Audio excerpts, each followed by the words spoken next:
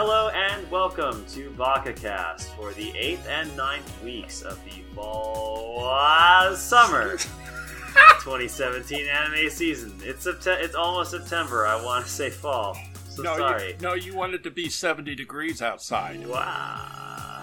It's not that bad right now, but yeah, that would be nice. Though honestly, considering some other weather that's been happening over the country, can't really complain. Nope. So, as always, I am your host, Dustin, and with me today is Ben. Yo. Larry. Uh-huh.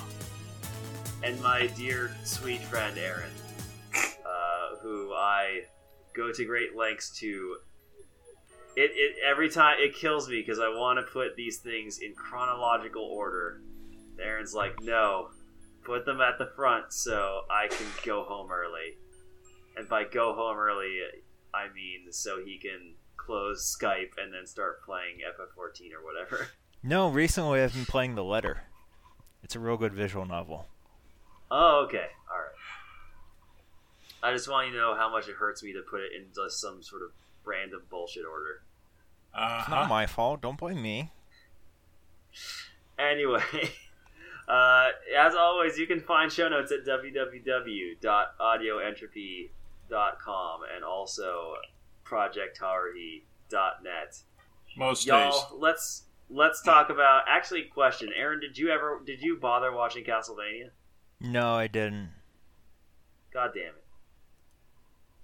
What do I even pay you for? I'm pretty sure you don't pay me, first of all. Yeah, exactly. Then this is why, because I can't even expect anything from you.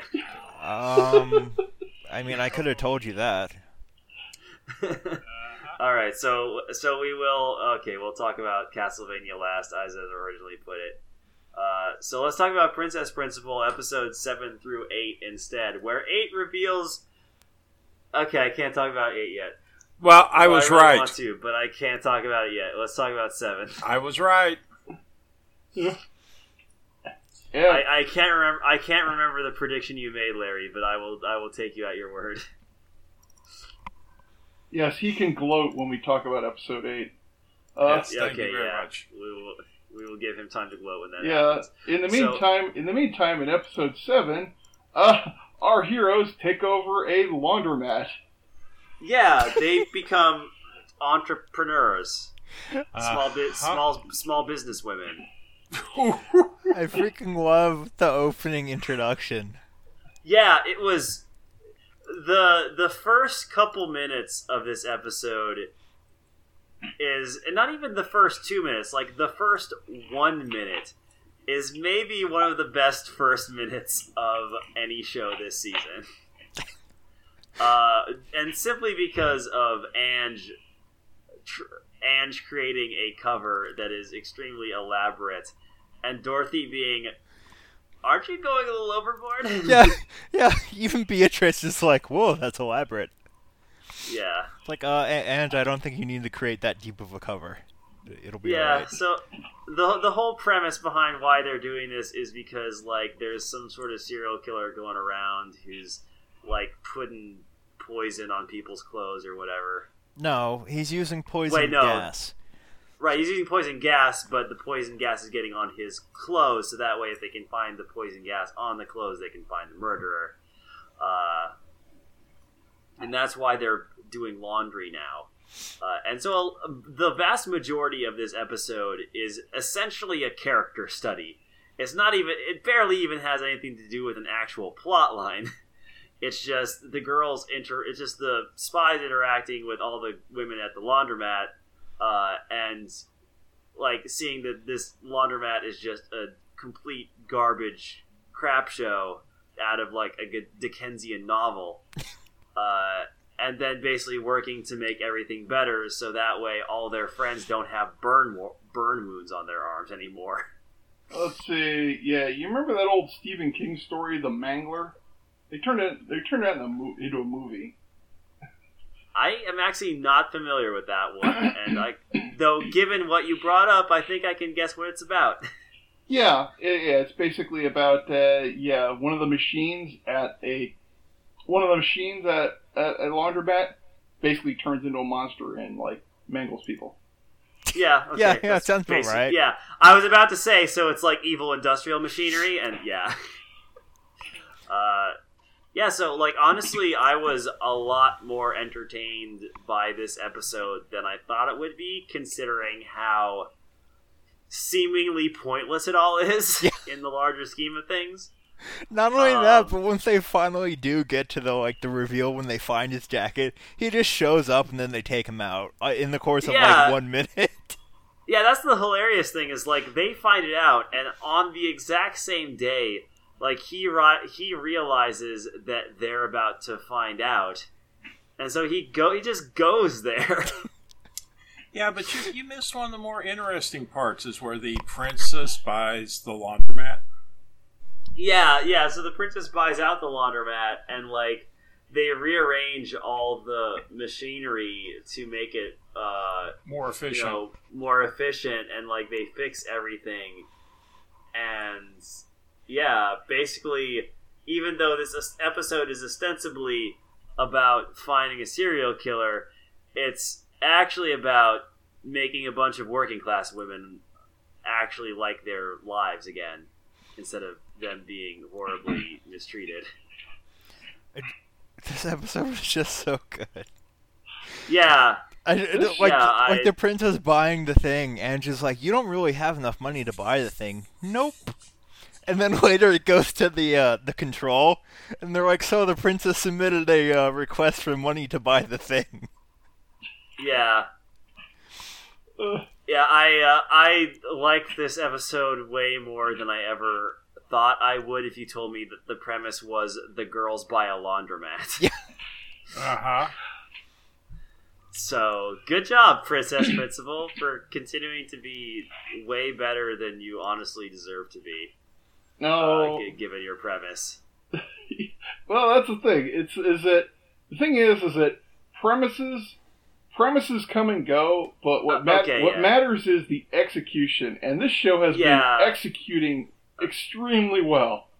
Yeah, I was being a little facetious there. What I sort of meant was that typically when you have a show that has this premise, it is the laziest thing ever, because they're just expecting people to buy the DVDs because there's hot women in it.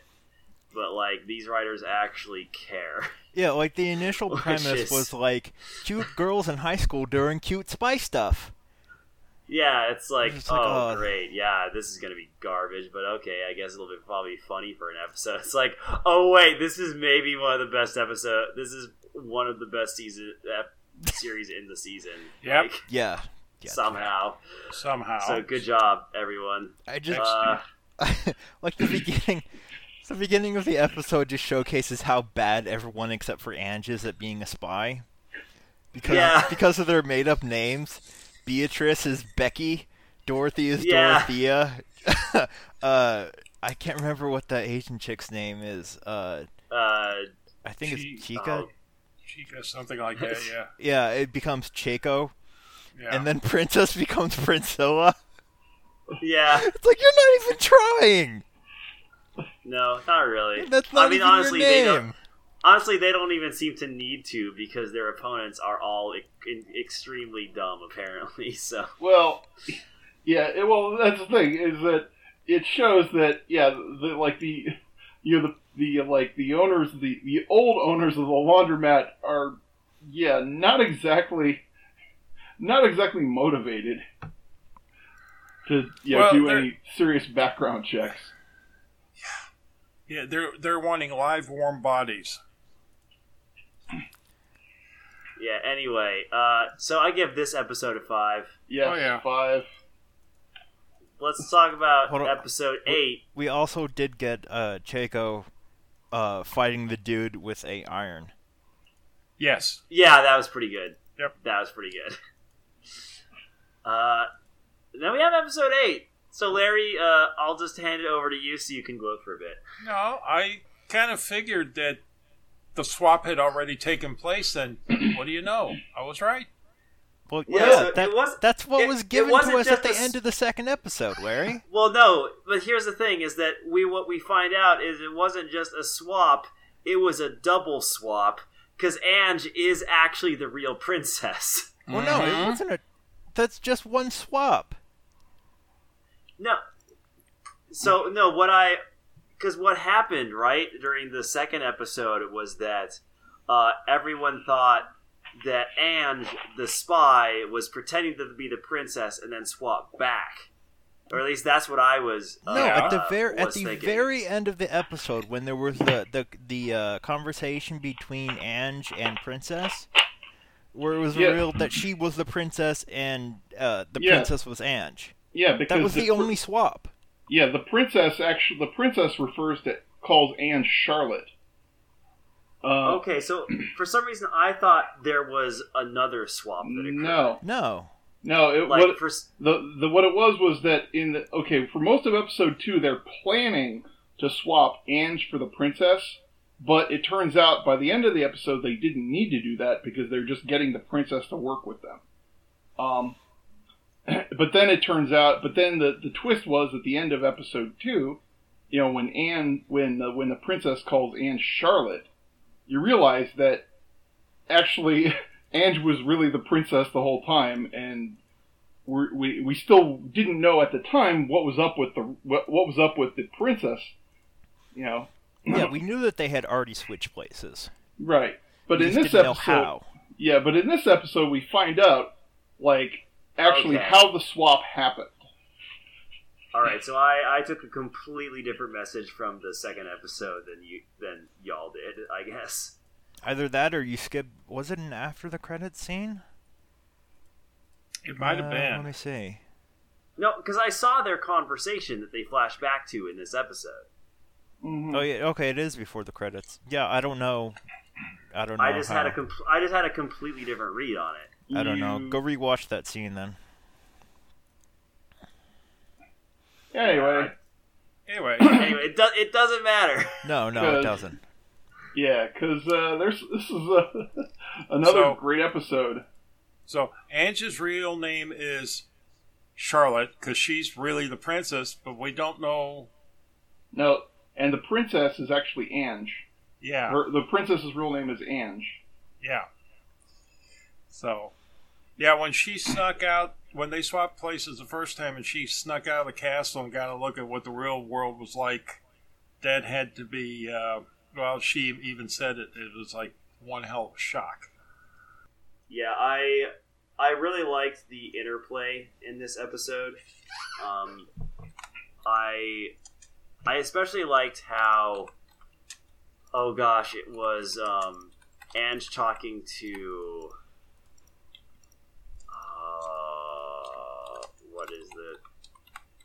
who is she talking to? Why can't I remember this anymore? The little girl?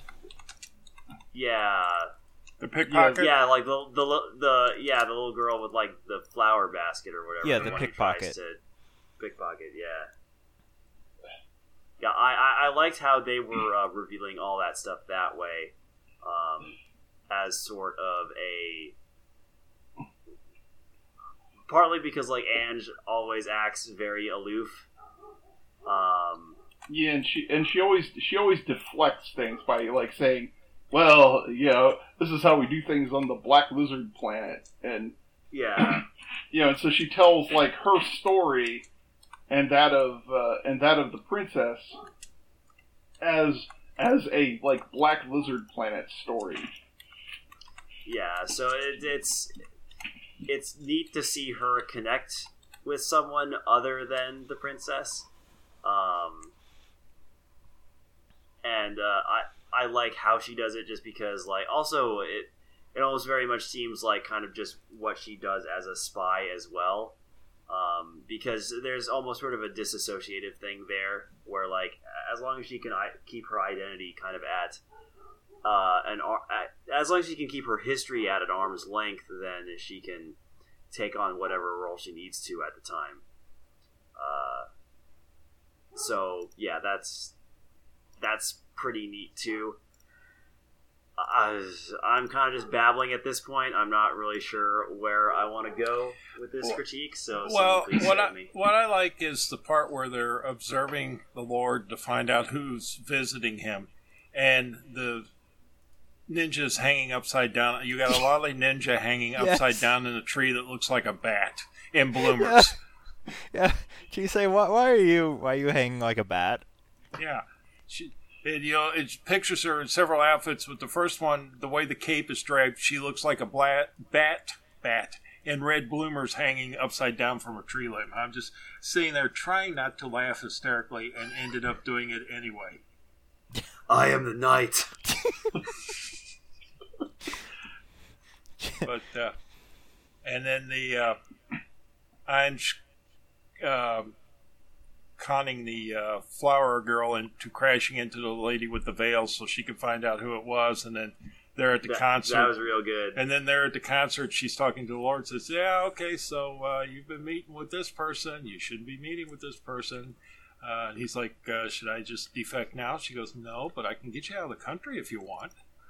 So what are you? Well, just a spy. Yeah. Yes, we get again, her spy guess again. Yeah. Yeah. Again, the girls having absolutely no compunction about immediately revealing their secrets. She's the whoever. She's the princess. You think that guy's going to go? She told me she was a spy. You know, they cut heads off for things like that over there. This episode was incredible. Yeah, it was real good. Yes. Yeah, I'll give it a 5. 5. Yep, I can go with the 5 also. And Right. then Ange goes and sort of takes revenge on the guy That's controlling running the pickpocket.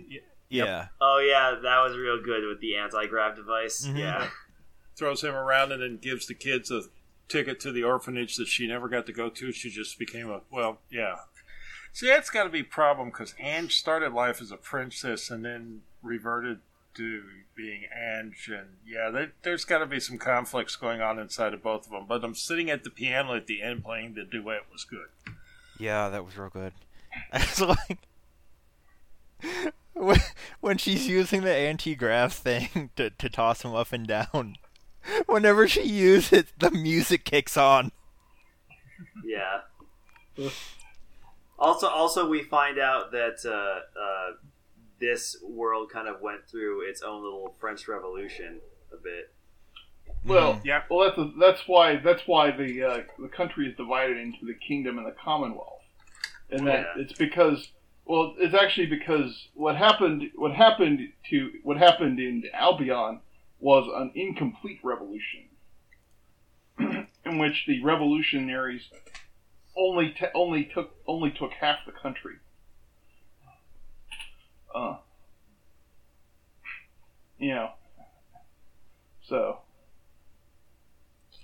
So there. All right. Yeah, so, I believe that'll be it for Princess Principal. Let's move on to Hellgirl episodes 5 and 6. I think the storylines in these 2 episodes were okay. Yeah. They were fine. Like, they didn't really grab me like some of the others did. But like, they weren't bad. But the one thing that really gets me is like the morality of Hellgirl is weird, y'all. Yeah. And is a little bit hypocritical. Yeah, it goes Because, back like, and forth on its own. Because the black-haired Hellgirl, because later in episode 5, we get a second Hellgirl. But she's all you took revenge on people who burned you to death by like spirit burning them to death. You committed an unforgivable sin.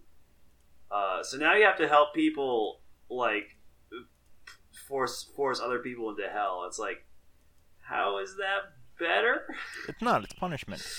Like, well, no, I mean just the idea of like Hellgirls. Like, oh yeah, no, this Hellgirl stuff is fine, but like turning into like the spirit of fire, that's not okay. It 5 and 6 were weird. Also, 7 came Yeah. out, by the way, and it was they started the reflection episodes. Yeah. I saw that, which is why I didn't bother watching episode 7 because I recently finished watching episode 6 like today. Oh. So Yeah, I didn't watch episode 7 because I knew it was a rerun. The opening of it is pretty good, though. They did it in like weird cardboard cutouts. Nice. But yeah, it's. I feel like whenever Hellgirl tries to make some sort of point about the weird Hellgirl system that's going on in this universe, it's just kind of dumb, really. Well, okay, well, yeah. Well, actually, one of the things that, like watching these episodes sort of got me thinking, like, about the logistics of being a Hellgirl. Really? I realized that. All right, everyone break out your Excel sheets and slide rules. Now, you think about this. Okay, you access the Hellgirl. You access the Hellgirl by logging onto this website at a specific time, and then, but then, okay. The question is that, like, how many places can the Hellgirl be at once? Or do they have multiple Hellgirls who go to, who basically take care of each different cases? So, I mean, apparently, according to episode 5 and 6, there are multiple yes. Hellgirls. It's just this is like the Hellgirl for this specific part of Japan. Yeah, so that actually like this actually resolves like a question that had been nagging in my mind all season, which is like. I think they spoke a bit about that in I think the second series. But yeah, the second because I remember like one of the previous seasons actually showed Enma Ai's backstory and how she became the Hellgirl. I mean, my real question is like, does Hellgirl have IP bans on known like accounts from 4chan and Reddit? Because like. You can't let 4chan and Reddit get a hold of the Hellgirl site. Like, they'll just start sending people to hell just for fun. So they don't care. So one of the things that's explained in the original series is that it's not simply like, oh, this guy needs to go to hell, and you send him there. There needs to be, like, an absolute fury. Oh, okay, so you gotta feel it in your very bones that dude has to go to hell. Yeah, and in fact, that's what happens right. in one of the episodes, that what the character wants to send someone to hell before he does something to his friend. Oh, okay. And she basically comes on and is like, that's not how this works. Yeah, that's the new girl who'd been like hanging around on the edges all season. Her name is Michiru. And oh yeah, the girl who got burned to death horribly. Yes. She'll be all right. Because like because actually that episode 5 really got to me because like I was just furious at the whole injustice of what happened to her. I mean, that's kind of the huge deal with Hellgirl. Yeah. With so many of the episodes, is just this is messed up. Yeah, which is why I feel like even at the end of episode 5, I'm like, actually, Hellgirl, you are wrong. I totally agree with new Hellgirl. This is messed up. I think you're dumb. Yeah, so like the message that they tried to say about like the Hellgirl system, I feel fell flat with me because my opinion was completely in line with the new Hellgirl. Right. But yeah. And so episode 6 shows like Hellgirl Michiru's first full-time case. Yeah, which is punishing a dude who just like randomly decided to just beat a dude to near to death, like into a coma, which he then does and eventually die from. Yeah, I don't know, like these episodes were fine. I feel like episode 6 was a little bit weaker. But I don't know. I thought these. Yeah, I thought these were solid episodes, and for the most part, this was a solid season or half season. yeah, it was okay. I might check out some more Hellgirl again. Yeah, I mean, in the future, but right now I want to catch up on Dragon Ball Super, which I am so many episodes behind. Oh man, Yeah. I stopped. I'm like 70 something episodes behind. I stopped at like episode 44. Whoa. Dang. Yeah, I wanna get to kale and cauliflower. Because episode 7 starts the reminisce episodes, and it's actually episode 3 from the first season. Okay, sure. Is it like greatest hits or something? Yeah, that's basically what they're doing, I think. It's like the Hellgirl, the reunion tour. Yeah, basically. Yeah, I'll give episode 5 a 4 and episode 6 a 3. I'm gonna give both of the episodes 4s. Yeah. I think they were both pretty good. All right. Yeah. So you're gonna find when you get in when you start catching up with the first 3 seasons that the quality is kind of uneven. You know, some episodes are. I mean, some episodes are brilliant. Some just don't do it.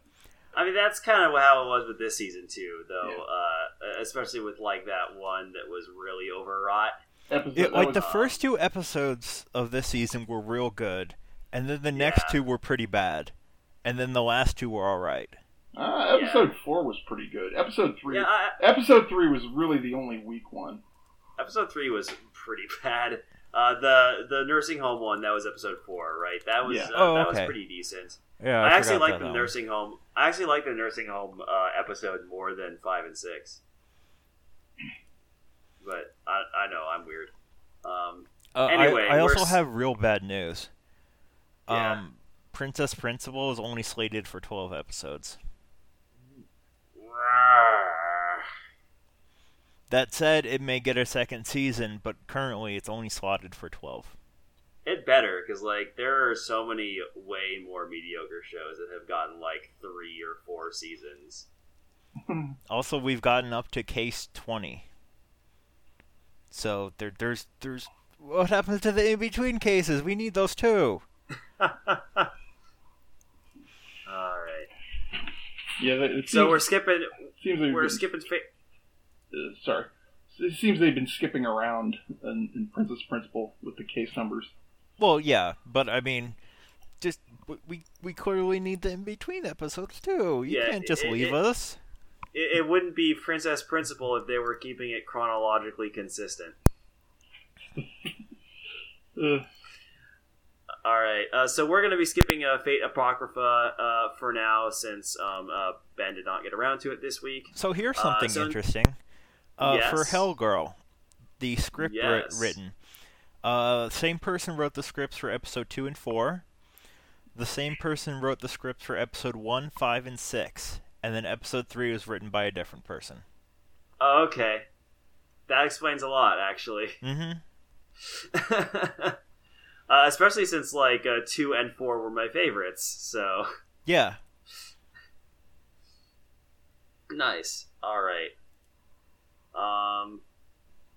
I thought you were about to say, and episode 3 was written by Mari Okada.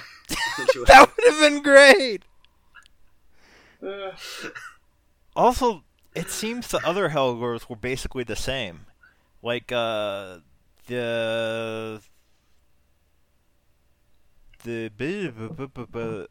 season 3 was written by 1, 2, 3, 4, 5, 6, 7, 8, 9, 10 different people. Or 10 different people worked on the script, rather. Oh, jeez. And wow. 2 was 1, 2, 3, 4, 5, 6, 7. And 1 was 1, 2, 3, 4, 5, 6, 7 again. Also, we missed the Princess Principal, Dustin's waifu. Oh right. Oh yeah, Charlotte. Yes. Not Charlotte, Dorothy. Dorothy. Why am I saying Charlotte? Dorothy. Dorothy with a little bit of wine. A whining with Dorothy. The wine and the painting. Admiring fine art. Why? Because Dorothy's a classy lady. well, how did she get wine in her high school dorm. Dorothy can get wine anywhere. Where was she storing that wine? She's Dorothy probably look. I'll tell you when you're older. Oh, thanks a lot. She has ways. Also, look, Dorothy's probably been smuggling wine into places since she was 14. She's gotten good at it. You think so? Also, Beatrice with this weird thingy. Oh, yeah. Oh, yeah. What the hell was that? It looks like a lamp. Yeah, but it like moved like a. It's a spider lamp. Ooh, Yeah. there you go. I guess Beatrice is turning into the gadgeteer of the party. Honestly, like the thing that creeps me most out about that particular screenshot is the photorealistic owl in the background. Wait, what? Oh god, I didn't notice that. Yeah, it's just staring at you. It's just staring right at you. Wait a minute, I missed that. Oh yes, now I see it. Yeah, it's just. I think the creators I don't think they even drew that. I think they just photoshopped a picture of a stuffed owl into the back of the background. It is entirely possible. Also, you have your choice of It's terrifying. of these three for cover art. Okay, first one is pretty solid. Okay, both are good. I think the third one fits. Okay, so yeah, the third one is good. That would make for good album art. I like the composition on that for Yes. album art. Anyway, that's enough talking about that. That shows. This is totally going to convey well over an audio medium, Aaron. Hey, you know what? If they don't like it, foo. Hey, audience, we just looked at some really good photos. Yeah. Just letting you know. Well, you know, yeah, well, you can always link them. You know, Aaron can send you the links, and you can link the pictures. Oh my god, it's been half an hour and we've only gotten through 2 shows. Let's talk about Owari Monogatari. Oh, well, wait, you there's got one another more. hour? You got another hour? Oh my god, Aaron. No, they scrolled the no food eating thing on the washing machine. Mm-hmm. Because of the one that was sitting on it eating food all the time. The gal who looked like... Oh, you right. noticed the gal who was putting the food in the machine resembled the gal from... Little Witch? Yes, thank you. Oh yeah, uh-huh. Yeah, there was some... I think there was some sharing of imagery here. Do not eat here. Honor your washing machine. Honor a washing machine, senpai. Yes. Owari Monogatari, season 2, episode 2. You sure? Hitagi Rendezvous. Yeah, huh? All right, I I'm heard out. all that. Bye-bye. This was a very entertaining episode. It didn't really further any plots at all, but that's okay because it was Hitagi interacting with Araragi, and that's good times. Yeah, Yes. especially when the third thing out of her mouth was, "You gonna marry me?"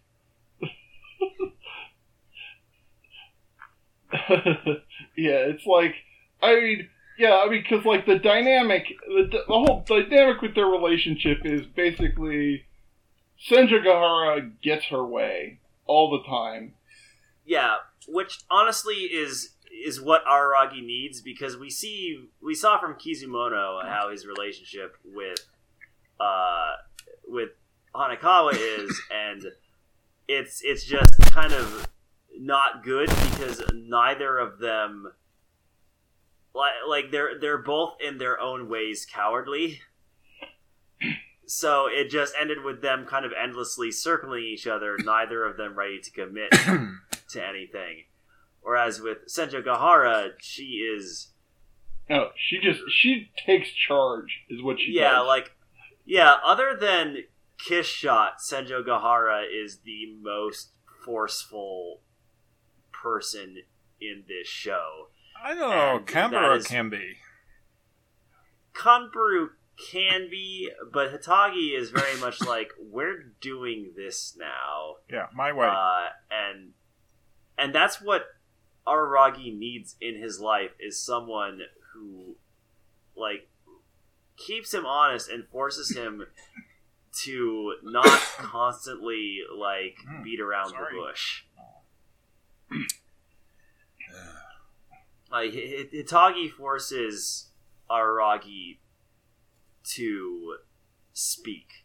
Basically, she forces him to act, and Araragi likes that about Senjougahara, and Senjougahara appreciates, how I guess like her thing with Araragi is that Araragi, despite being kind of a coward, is also extremely dedicated to the people he considers friends. And so Senjougahara appreciates his loyalty and knows that she can kind of push him around a bit, and not only will he be okay with that and actually kind of need it, but like he won't get ticked off about that. He will like stay loyal to her because they need each other basically. They is called dependent or codependent, however you want to look at it. Yeah. Right. Yeah, which of course that plays into her needing like someone loyal by her side. That plays into the whole backstory that was in Hitagi Crab way back when. Yeah, because with her backstory, like her whole thing was even her own parents betrayed her and abused her. And so now she has all these people who she can depend on, and Araragi is kind of the one that starts all that and is the most dependable. So normally I really don't like the doll character at all. Mm-hmm. I can't remember what her name is. Ononoki. Yeah. Ononoki. Typically, like, I do not care about Ononoki, but her segment in this episode was actually pretty funny. Yeah, let's see. There was that bit where when Tsukihi comes in the room, she just like turns into a doll. Oh yeah, and then Tsuki just carries her away. Yeah. My favorite part though was when Ononoki is talking to Araragi and she's like, "Yeah, so until I see the Kishot has gotten to full power again. So I was just thinking, like, I spent a lot of my time back when Kishot was still little Shinobu. I would boss her around and tease her a lot, and now I am terrified," which was a really good joke.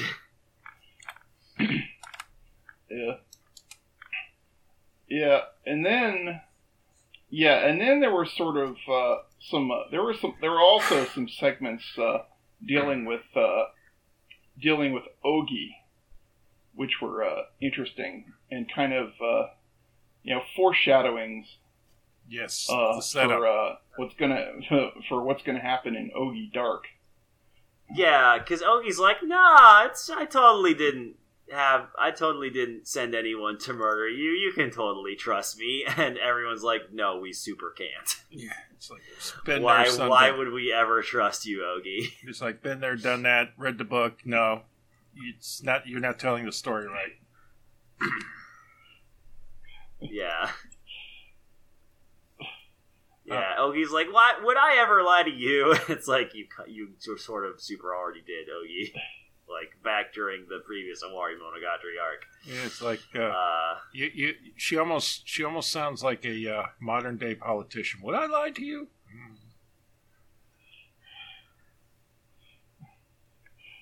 Yeah. Anyway, good times. Oh god, then we have the sequence where Hitagi was like, "Oh yeah, by the way, I learned to drive." Oh yeah. He's like, "I'm going to get in a car with her." Yeah, Aragi's like, "I'm going to die." Yeah, she says, "I got bored, so while you were messing around, I decided to learn how to drive." Now, I've been through that and have I love how she responds to that, like Araragi saying, like, if you don't pass your exams because of this, it'll be a problem. And she'll be like, that's fine, I'll just break up with you and start dating Kanbaru. She is his foy. There is no doubt about it. She completely and totally enjoys putting him on the spot. Yeah, it's great. Then they talk a little bit about Hanekawa and how Hitagi lets him know that she Hanekawa actually specifies not to tell Araragi anything because she knows that Araragi will obsess over it.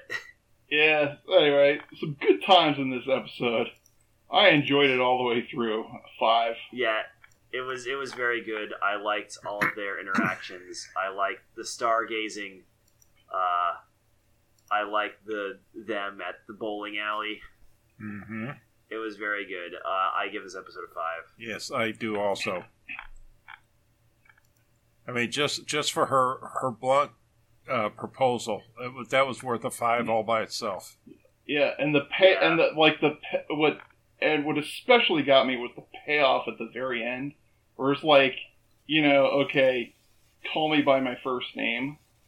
Yeah. And so he finally calls her Hitagi, and then she calls him Koyomi. That was really sweet. All right. Let's talk about Hero Academy episode. God, was it just 33? I can't remember. Yeah, there was a skip week for Hero Academy. Yeah, it was 30. Yes. Yeah, 34 skipped. We learned about the backstory of All for One and One for All. Yep. This is, of course, in order to get there, we have to slog through a dumb sequence where Mineta, the trash child, tries to peek in on the girls' locker room and gets an eye full of headphone jack for his trouble. Yeah, her name is Jiro, by the way. Yeah, and couldn't happen to a nicer little creep. Yeah, please just never show Mineta again. Oh no, next week's the. I know. Yeah, okay. Yeah, I know he's going to still be in there, but I would prefer it if he would just leave the show and never come back. Anyway. Yeah, but there was also a neat sequence. There was also a neat sequence where, like, after coming back from their internships, like they have to do that rescue test. Oh yeah. Yeah, and that was good because Deku starts being able to jump really well, and his mobility is really improved, but then he slips. Yeah. I mean, it's it strikes a really nice balance of showing how far he's come and how far he needs to go, which I really appreciate about this show. Yeah. I think the only other show that actually gets gets that balance just right like this does is Hunter x Hunter. Yeah, because Hunter x Hunter, when it was it was really good at showing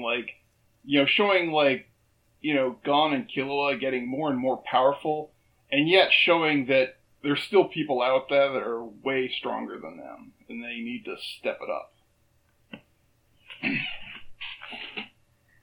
Okay. Yeah,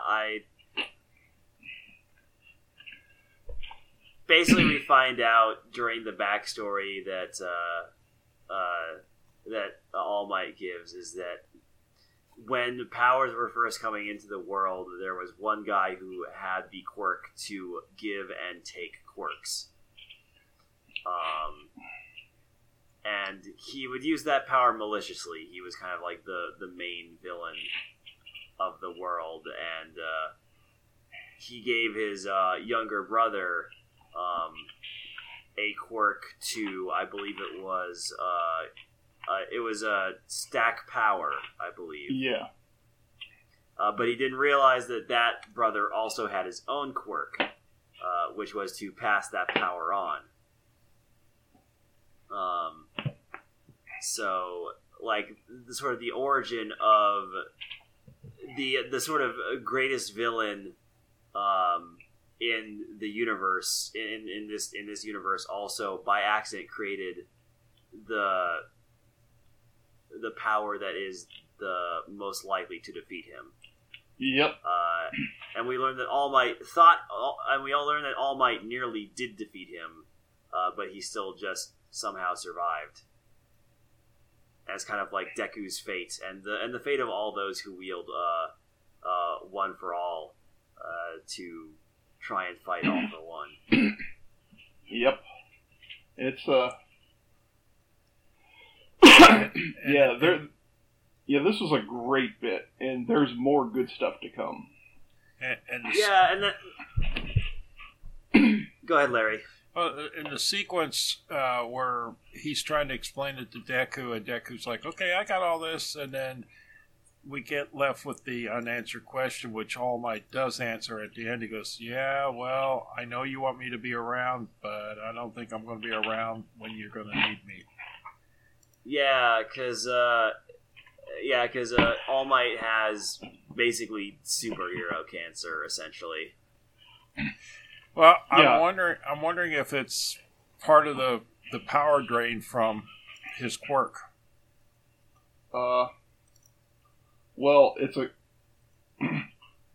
It's a combination of the fact that in his last fight with All for One, he was seriously wounded, and also the fact that that he passed on is that he gave all his power to Deku. So yeah, the power that he used to have, he doesn't have anymore at full strength.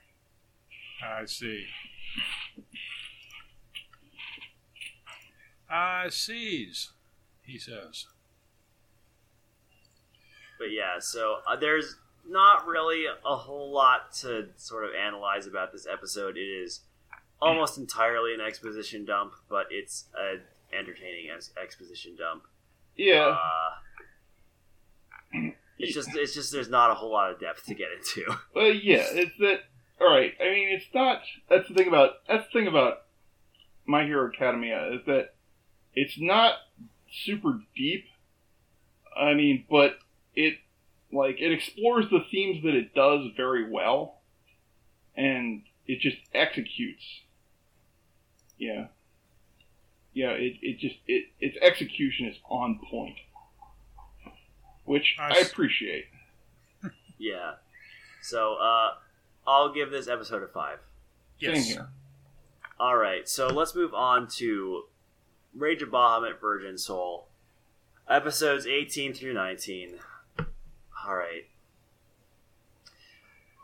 These episodes had especially episode 19, had a pretty heavy focus on sort of Nina's relationship issues with Cherios, and the whole gang essentially planning a heist of his bracelet. And plus you have Nina and Maguro meeting Azazel again for the first time in a while, and Azazel being ticked off at Nina kind of unfairly, because Nina did really want to help. She just didn't know, why the heck she couldn't transform into a dragon at the time. And Maguro also apologizing for not being around to help, but Azazel being much more forgiving of him. Yeah, that pretty much that sums that part up pretty well. Yeah, and so then you have basically Cherios singing his Black Knights on the Red Dragon, aka Nina. Right, and the leader of the Onyx Knights is evidently recruits this Hunter. super dangerous guy. Yeah, a dragon killer. Yeah. So, there's a lot of in episode 18 about sort of like getting the gang together and a bunch of pieces being put into place. And episode 19 is where it all falls apart, kind of metaphysically and sort of metaphorically and literally. Well, before we leave 18, the scene that caught me the most is when Nina was standing there screaming, "I love you." Favreau showed up and decided that if she can do it, he can do it too. Yeah, I liked Favreau doing that. The amount of embarrassment that Nina was subjected to for that little outburst of hers is like, yeah. I'm glad Favreau exists in this show. Let's talk about episode 19. Well, 19 is they're making the plan, and the thing that got me is they're making the plan, and Favreau goes, "So what if I get caught?" Nina just calmly looks at him and says, "So I'll break you out of jail again." and Favreau's just like, okay. Yeah, I have to. Yeah, yeah, I'm sorry. That was one of my favorite scenes. So, episode 19 really irritated me. So the whole thing with 19 is the plan's going okay. Everyone else is doing what they're supposed to do, except for Nina, who is making a huge scene. She reveals herself in order to have one more dance with Cherios. And then they meet outside, and she tries once again to, like, get him onto their side. And he says, "Look, this was fun and all, but this is not happening again. If you show up, I will arrest. I will arrest you. Mm-hmm. Like, you are going to the dungeon again. This is never happening ever again." And at first, it's like, "Yep, this is pretty much where I expected it to go." And then Favreau shows up and holds with a crossbow to hold Cherios up, and here my anime trope senses are tingling, and I'm not liking it. Nope. Because I know what this means is that Nina is almost certainly about to step in front of Favreau to stop Favreau from killing Cherios, and sure enough, that's what happens. She sure did. Yep. Yeah, that was dumb. And the reason why this bugs me so much is that, like, they're trying to present Nina and Cherios as, like, these star-crossed lovers, essentially. And there are scenarios where that works. But generally speaking, I'm not going to be too sympathetic if the man who's dumping the girl is fantasy Hitler. And, like, I'm not even being exaggerating with that analogy. Like, the dude very explicitly wants to genocide people. Yeah. He wants to, his program is genocide of demons. Yeah, and also angels if they get in his way. Yeah. Like, he is actually like Hitler, except if Hitler was pretty. He's a pretty boy Hitler. And it's like you have your main character saying that, "Oh yeah, I'm gonna take a bullet for this genocidal maniac because I love him."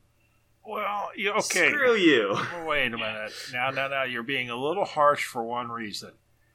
Nina's age, her first love, yeah, she gets dumped by the wrong guy, and she admits it, and, she realizes that she screwed everything up, pretty good.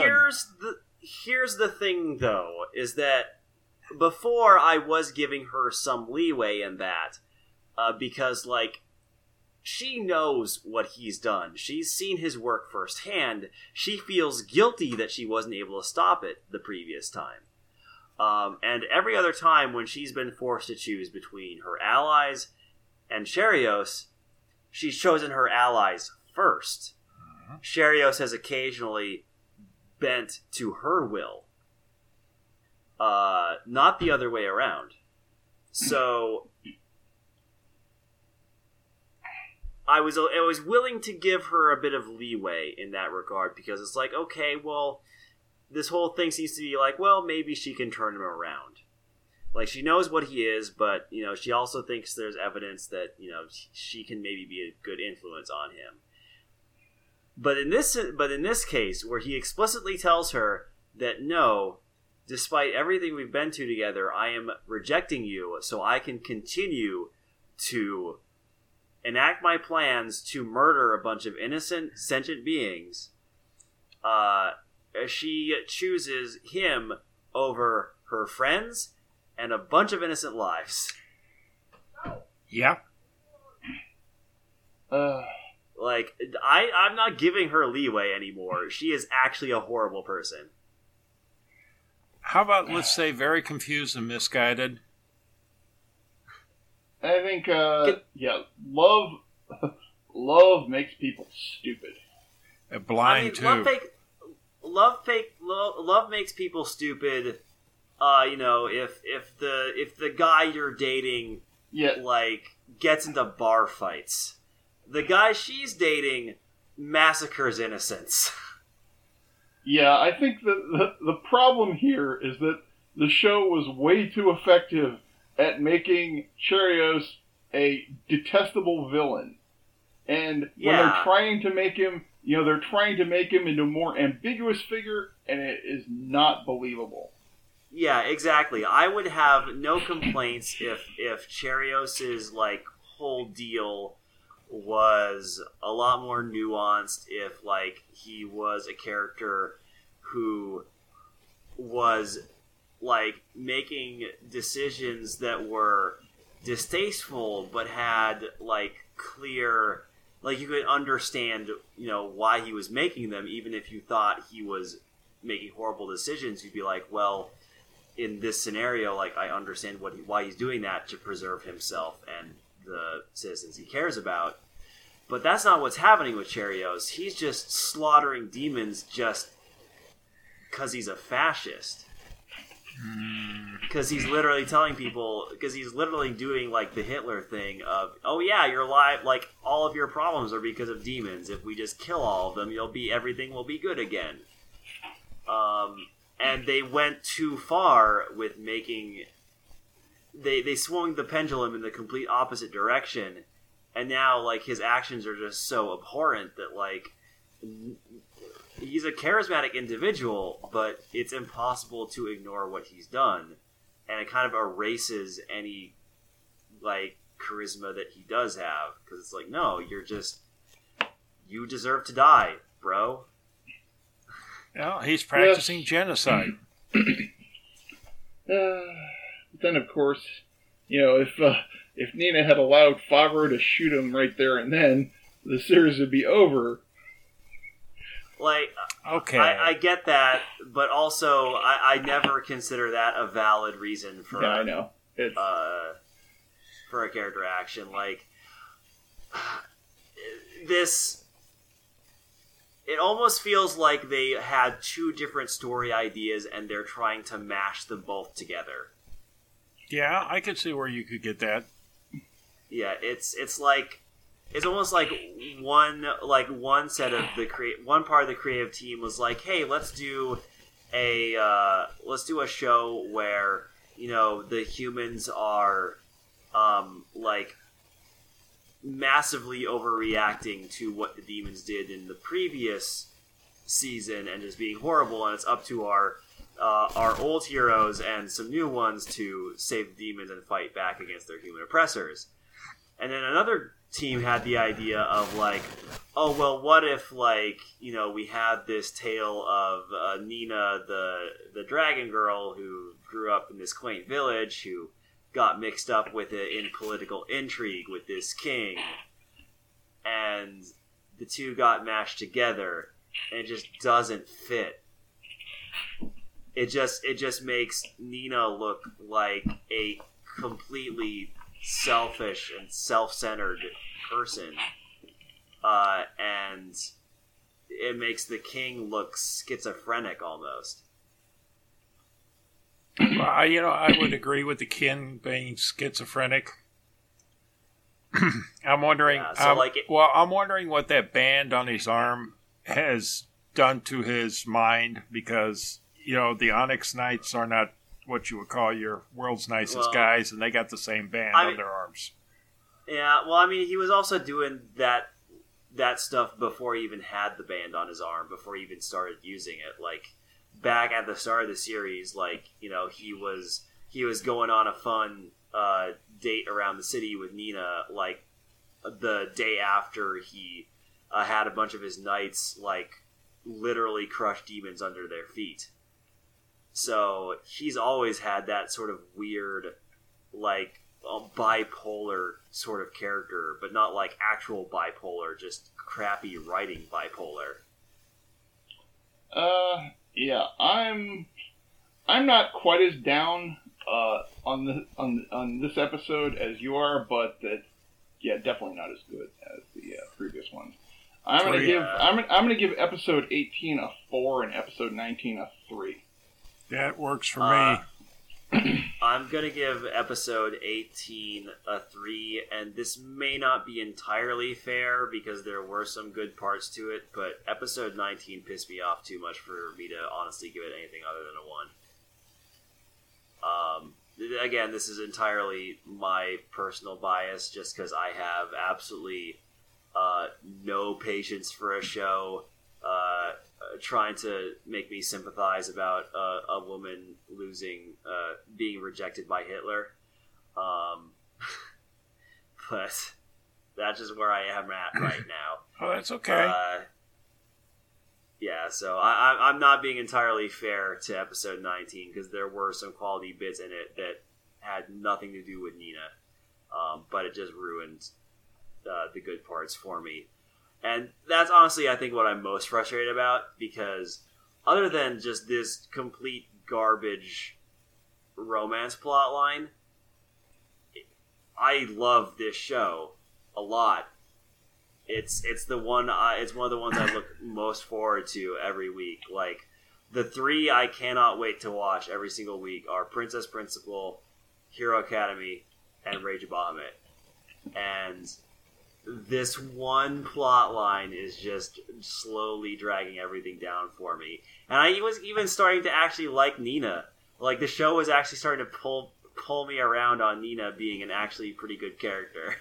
And then this one just destroyed all of that. Well, and then we've got the end of the episode. It's so frustrating. We've got the end of this episode, too, that is going to raise a bunch of issues, because it looks like Nina and the Dragon Hunter are going to have gotten together. There's not any doubt about it in anybody's mind. Yeah. Yeah, so I'm really hoping... I in my heart of hearts, I hope this ends not with Cherios being redeemed, but with Nina killing Cherios. Because honestly, I'm not sure if there would be a Cherios is redeemed plot line that wouldn't feel a little gross. Well, but who knows? The only thing I can say is, there's one character here that would probably be a satisfactory person to kill the king, and that would be Rita. Rita would be good. Honestly, if it's not Nina,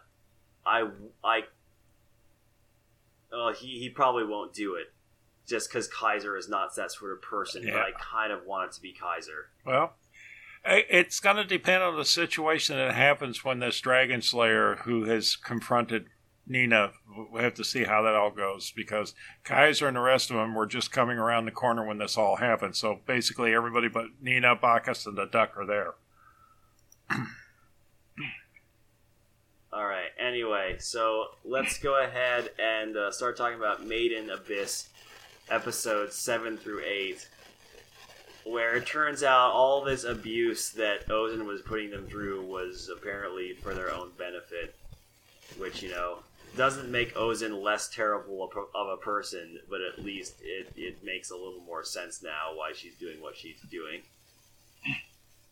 Yeah, well, it seems to fit in with the way, this world treats people. Because, the Abyss, I mean, has been made, painfully clear, the Abyss is a dangerous place. And people need to be tough in order to face the Abyss. Yeah, I still don't think you're really supposed to be comfortable with Ozen's methods. Well, no.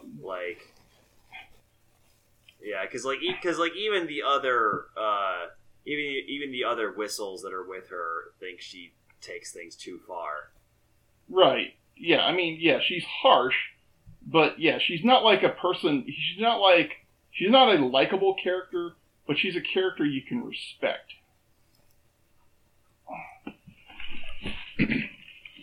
And and the way she's established is very believable to me. Oh yeah, I mean, she's basically, I think she's Rita's mom's best friend, only she doesn't want to admit it. But yeah, I'm not really sure how to feel about Made in Abyss anymore. It's not that I'm not enjoying it. It's just lost some of the magic that the first 2 or 3 episodes had.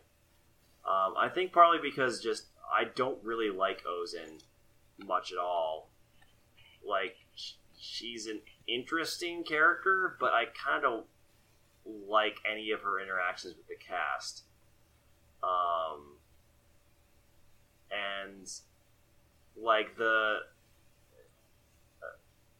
There's been a little adventure, but the actual process of that adventure is less, I guess, exciting than I was hoping it would be.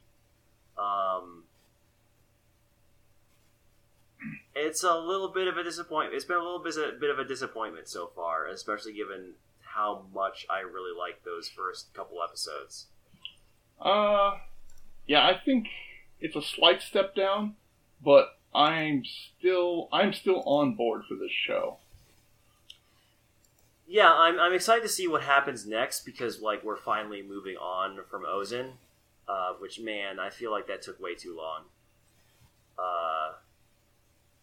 We did not need that to last nearly as long as it did.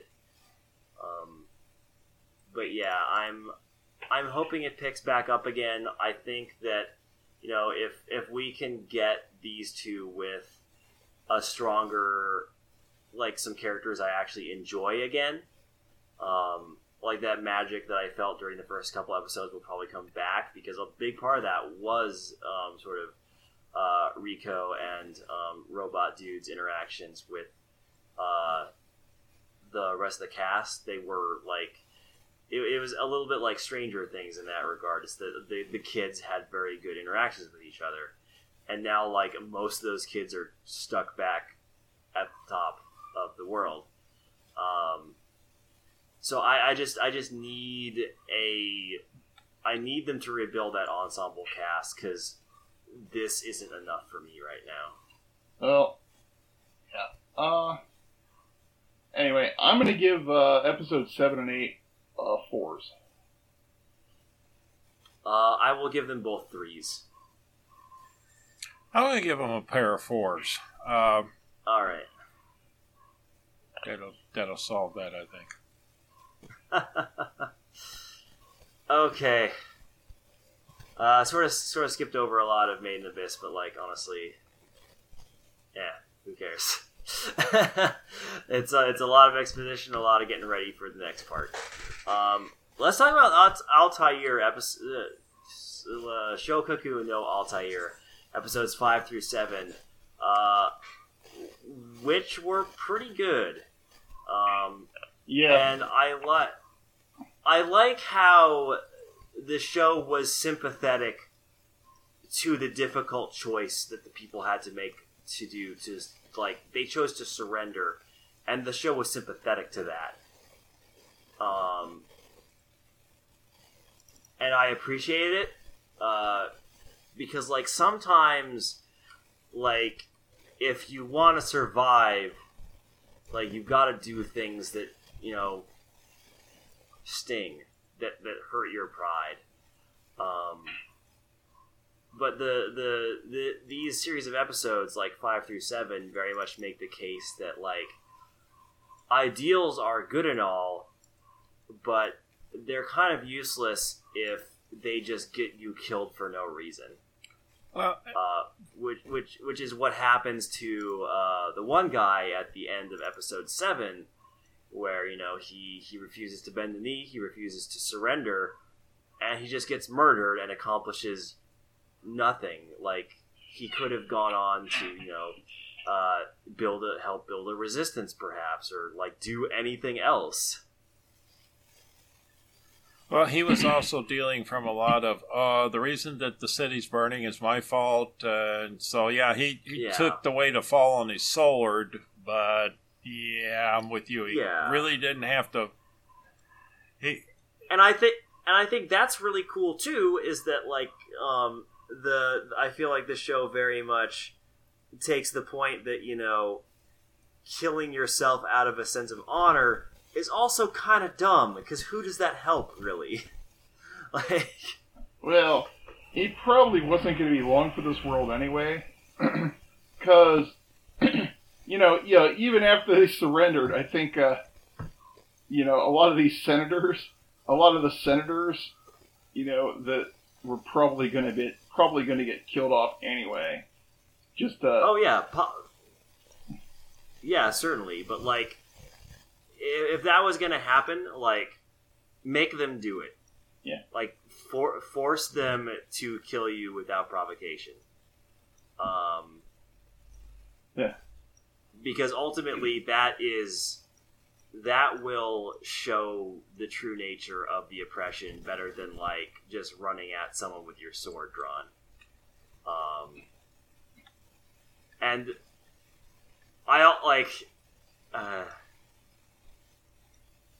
so I should mention that this isn't me saying, like, oh, you know, violent protest is never the answer, because I certainly do not believe that is the case. I am a supporter of the anti-fascist movement that's going on now, and frankly, I am pretty okay with people punching Nazis. But my stance is more, if you're gonna be violent for a purpose. Yeah, hate for hate's sake. Which I think this episode is very much about, is that it's not that, you know, he was... it's not that it's a bad thing to cling to your ideals and to violently resist. It is a bad thing if, you know, you do it just to lash out for no purpose, for no ultimate goal. But I don't know, maybe that's just my read of it. No, I think it's legit. Yeah. So, yeah, this was a solid arc. Yeah, it was also, like, a really kind of heavy set of episodes, because it represents, like, the first, like, really major loss that our main character has been a part of. Like everything goes wrong, and, like, despite all of his efforts, like, the Empire wins. Yeah. And now he has to go back and basically, like, debrief everyone on his failure. Well, first he's first though he's going to Venedig. Yes, he's got a king that he wants to ask a question of. Not a king, a doge. Or whatever. He's the dude in charge. Yeah, it's because it seems like Yeah, it seems Venedig is modeled after medieval Venice. Yeah, it's extremely French. Well, Venice is not. Sorry, Venice. What am I saying? Why did I say French? Venice is in Italy. Oh my god! Wow, just okay. Hey, kill me now. No, hey, you got pretty worked up. Just take a deep breath, and we'll go on to the next paragraph. Oh wow, that was a huge geography failure, man. No, you were at least in Europe. Damn it! Now, if you'd have said it was Australia, I would have questioned your sanity. I was in roughly the right area. Yeah, you were. Well, close enough. Yeah, you gotta remember over there. You know, everything's close. It's 20-minute drive from Paris. A few 100 miles off. Yeah. Well, in a neighborhood. Actually, Venice was French for a while. It got conquered by Napoleon. Yep. Oh right. So yeah. see, you're fine. Don't worry about it. I was technically correct for a very specific period of history. Got that right. See, we're so forgiving here on this podcast. Yeah, it's. Yeah, I really like. Yeah, I really like. Yeah, the way the world building. The way the world building sort of mixes and matches history. Because each of all the places in the show are modeled after real historical, real historical countries. So, yeah. So we get this week's history lesson. It's all good. Yeah. So good times. I really enjoyed these episodes. Actually, I'm going to give them 5s because they were just spot on. Would be a good word. Yes, they were on point all the way through. I will agree with Benjamin and hand him a pair of 5s. Yeah, I can agree with that. I really enjoyed these series of episodes. This arc was really solid. And the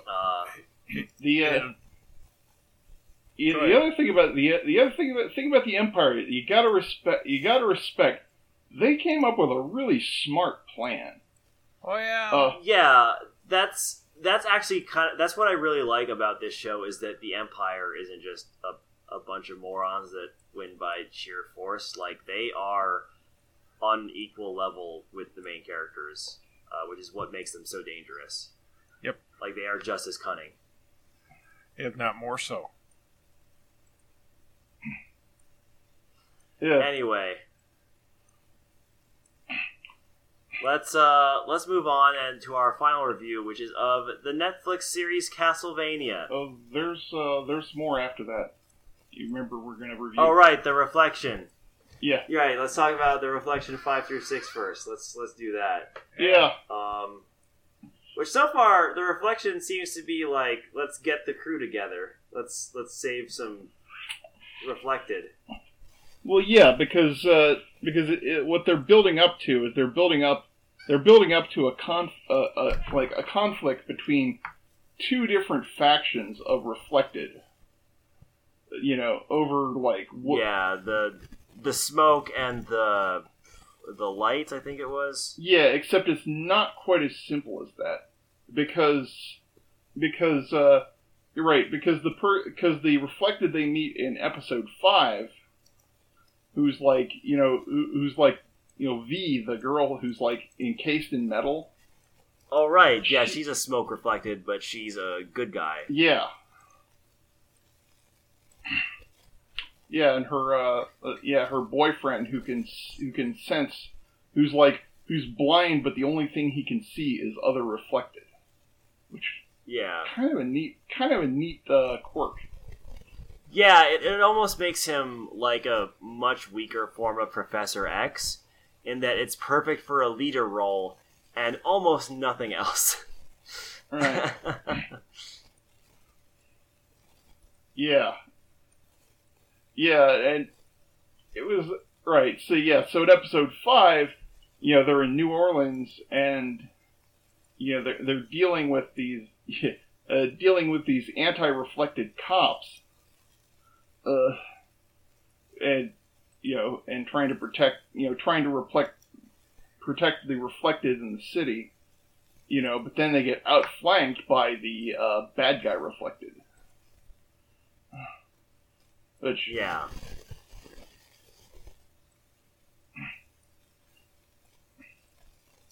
Which is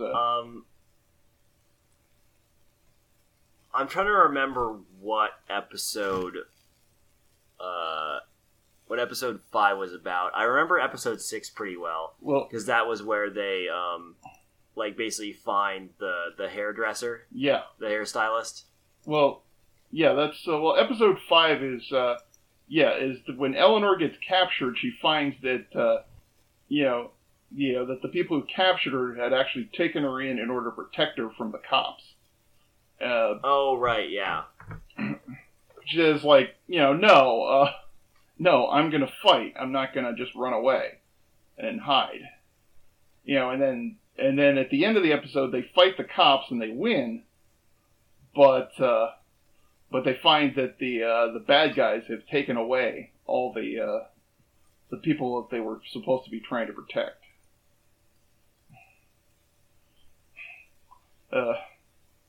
So, yeah. Anyway, the fight scenes were cool. Yeah, I'm like the show seems to have gotten comfortable with its art style and is using it a lot better than it did in the first couple episodes. And honestly, like I'm finding it to be like a really pretty show. Now it's sort of like actually catering to its own art style. And I'm liking the plot line well enough. Yeah. I'm pretty comfortable with giving these 2 episodes 4s. Yes. And also, special shout out, I love the opening theme. Yeah, I do. It's the opening theme is very good. It's kind of like, it's what you think of when you think of superhero music. Yeah, exactly. It's a really solid opening theme. Now let's talk about Castlevania. Yes. The Netflix series. Yes. Which, talk about man, the voice acting in this show is real good. I was sort of preparing for the worst, but man, like the dub is real solid. Oh, well, see, I didn't watch the dub. Yeah, yeah, cause oh, you didn't? Yeah, because Horrible Subs used they used the sub for it. Oh, I okay. actually went to I actually streamed it to get the dub. Oh, okay, yeah. So I watched it on Netflix, and man, I especially love Trevor Belmont's voice. Like, I should point out that this Castlevania is a show where you're almost kind of rooting for Dracula to win. Yeah, because man, the church is such a bunch of dicks. Yeah, the church is like cartoonishly monstrous, which like normally I'd sort of get a little pissed off at, but this show is very. It feels a lot like a throwback to like a 19 early 90s OVA series. What with its kind of like over the top gore and it's kind of like sarcasm. It's sort of anti-hero hero. Yeah, over the top gore. Yeah, it's very much feels like very much a throwback to that sort of era of anime where it was like the whole manga entertainment. It's not kid stuff. Yeah, definitely. Do not show this in front of children. No, there's a lot of murder, a lot of graphic murder. Sure is. Of demons ripping people's faces off. But yeah, so like there's like this human woman who falls in love with Dracula, and Dracula teaches her advanced science, and she tries to bring it to the world, and then the church like burns her at the stake because they say she's a witch, because if the people are enlightened, then they may drop away from the church. They'll no longer have to rely on the church for for everything. So the church loses its power. Yeah. And so like every priest in this show is just an awful, like, monstrous person, and you super want Dracula to just murder the hell out of them. Well, I have to admit, I was rooting when Dracula sent in the hounds, okay? Yeah. I'm sorry. I mean, You guys, No, like, I kind of was too. I'm not usually that bloodthirsty of a person, but, after the way characters were being treated in this, it's like, all right, fine, just, yeah. Yeah, interesting. Yeah, I actually watching this show actually got me motivated to do some research on the historical Vlad. It was actually kind of illuminating, because like I was wondering, you're wondering, it's like, wait, like, why didn't Vlad stop them from burning her at the stake in the first place? And it turns out, historically, Vlad was actually out of circulation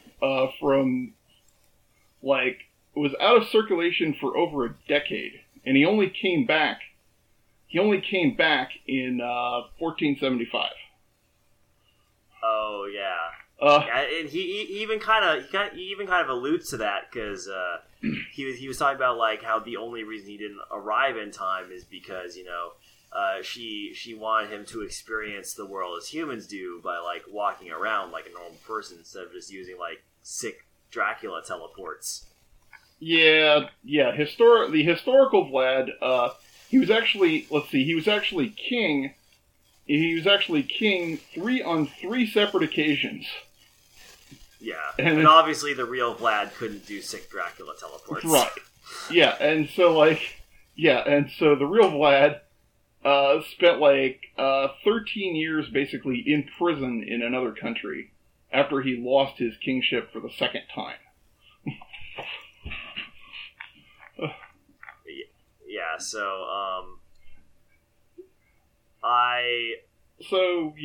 aside from the vampire stuff, it's sort of kind of scams.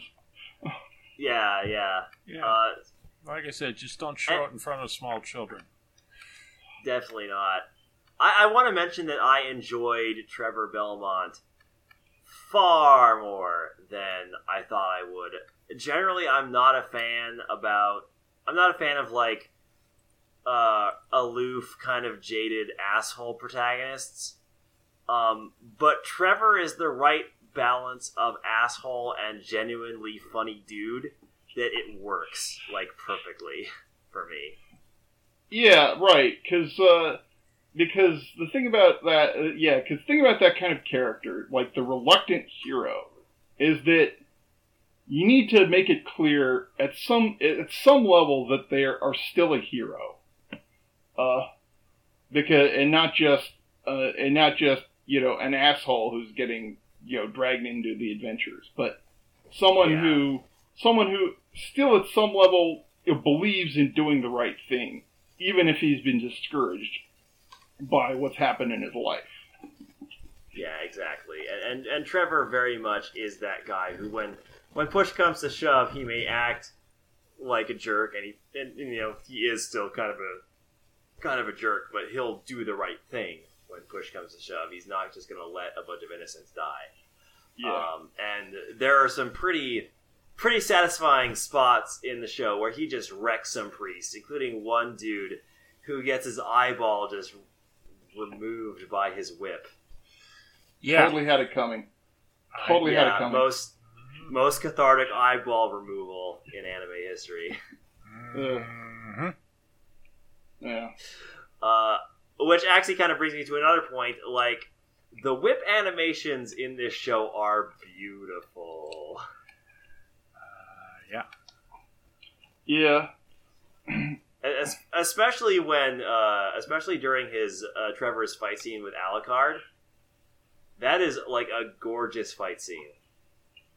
Yeah, on a technical level, yeah, they really brought it. I gotta respect that. I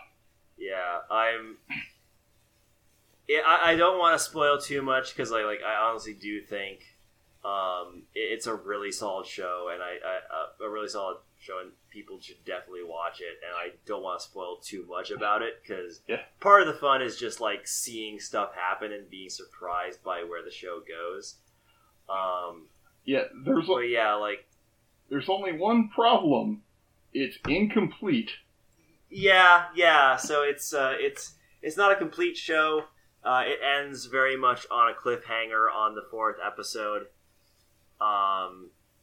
And like there will be another season that has already been confirmed, but it's not complete yet. So just be warned. Yeah.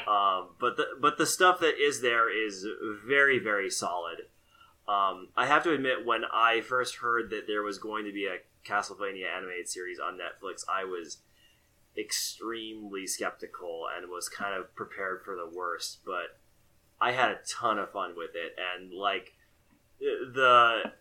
there aren't a whole lot of female characters, but the mage girl that they do have is super good. Well, yeah, even Dracula's wife was an appealing character. You could understand. You can understand why Vlad would want to murder everybody to avenge her. Yeah, exactly. Again, like, this is a show where, like, you're definitely rooting for Trevor to stop Dracula's massacre, but also you kind of want Dracula to get a few wins in on the church. Yeah, so it's a show where Dracula is not unsympathetic, which I like. I appreciate that because it makes a little more nuance, because like. Dracula is obviously kind of, getting a bunch of innocent people caught in the crossfire, but also, you definitely understand why he would be so angry that he just doesn't care anymore. And it's also hard to argue with his point of, like, can they really be called innocent when they just sat by and watched my wife get burned? But yeah, so everyone watch Castlevania. Just don't show it to your child. Yeah. And if you're a person who doesn't sleep well after seeing stuff like that, don't watch it either. Alright, anyway, so that'll do it for this episode of the podcast. We have listener questions. We do? Okay, we got some listener questions. I thought it was... In 338. Oh, yeah. Okay, there's some in there. Oh, yep. Yeah. We got questions. Oh, okay. Wow. Yeah, we do. Man, I did not notice. All right. So let's start with Dayrip. On My Hero Academy, I think the point of the non-heroic activity we saw in some of the internship was to give credence to Stain's complaint that there were few true heroes anymore. My take is that the viewer isn't supposed to sympathize with Stain, but we are supposed to believe that his twisted philosophy is based on a genuine issue that he is responding to in a completely terrible way. It was really unfortunate that one of the most prominent female characters got the hero as fashion model approach, but I note that Hardening Guy and Turn to Metal Guy's internship with Forearm Guy wasn't exactly brimming over with heroic activity either. Luckily, Sue's anime original episode number 32 helped make up for it. I'd actually disagree a little with the two dudes who have the hardening power, because the whole point of that internship was Forearms. I can't remember what his actual hero name is, but his whole thing that he was trying to teach them is that like hero work is not always like glitz and glamour and sweet fights with villains. Like, it's also doing community work and like giving back to your city and doing stuff that's kind of humbling. So I kind of actually disagree with that take on that it's not brimming over with what we consider traditional heroic activity. Well, but it is the sort of activity that I would want to see heroes do. Yeah, but it's not lives. But it's not the kind of activity that Stain imagines a true hero doing. Yeah, well, Stain's also an idiot. So. Yeah. Right. whereas like with the whole fashion model thing, like what does that give back to the community? That's the issue I had with that fashion model thing, is like there were some like very basic attempts to like hand wave that as like, oh yeah, this makes sense as a hero activity, but I never once for a second bought it. It just seemed like a complete waste of two good characters. Mm-hmm. So like I definitely get where David is coming from, and I think that from Stain's point of view that makes sense. I just kind of disagree with the idea that the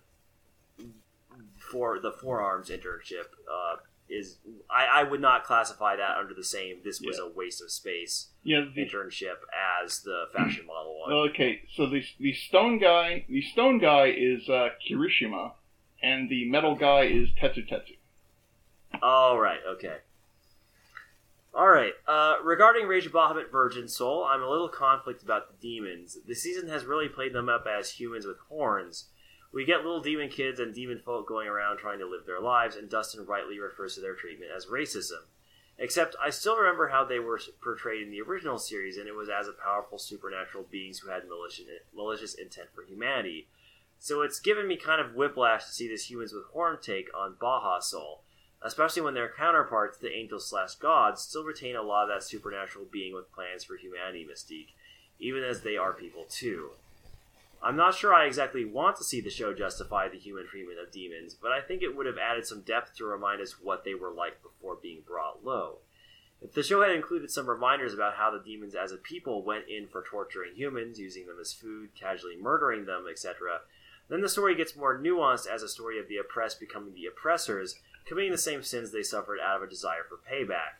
Make it clear that poor treatment of demons isn't driven exclusively by the king. Most humans want to see demons suffer for reasons that are understandable, which is a point that I was thinking about making like a couple days ago when I was thinking about what I'd say about Baja Soul, and I completely forgot about it, so thank you for making my own point for me in probably better words than I would have been able to improvise, Dayriff.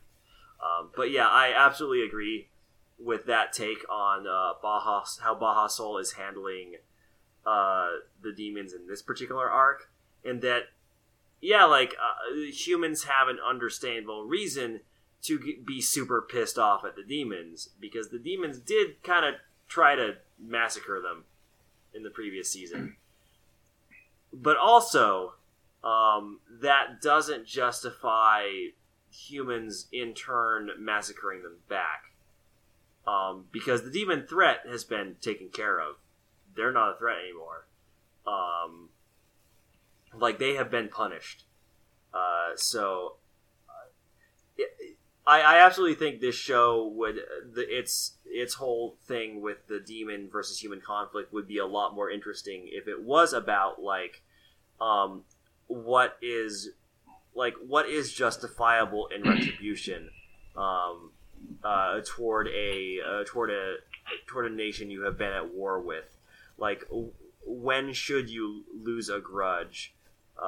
When should you treat your oppressors as human beings, as equal to you again? When should you sort of let go of the leash? And it's something that we have ourselves struggled with in real life, like when our countries have gone to war.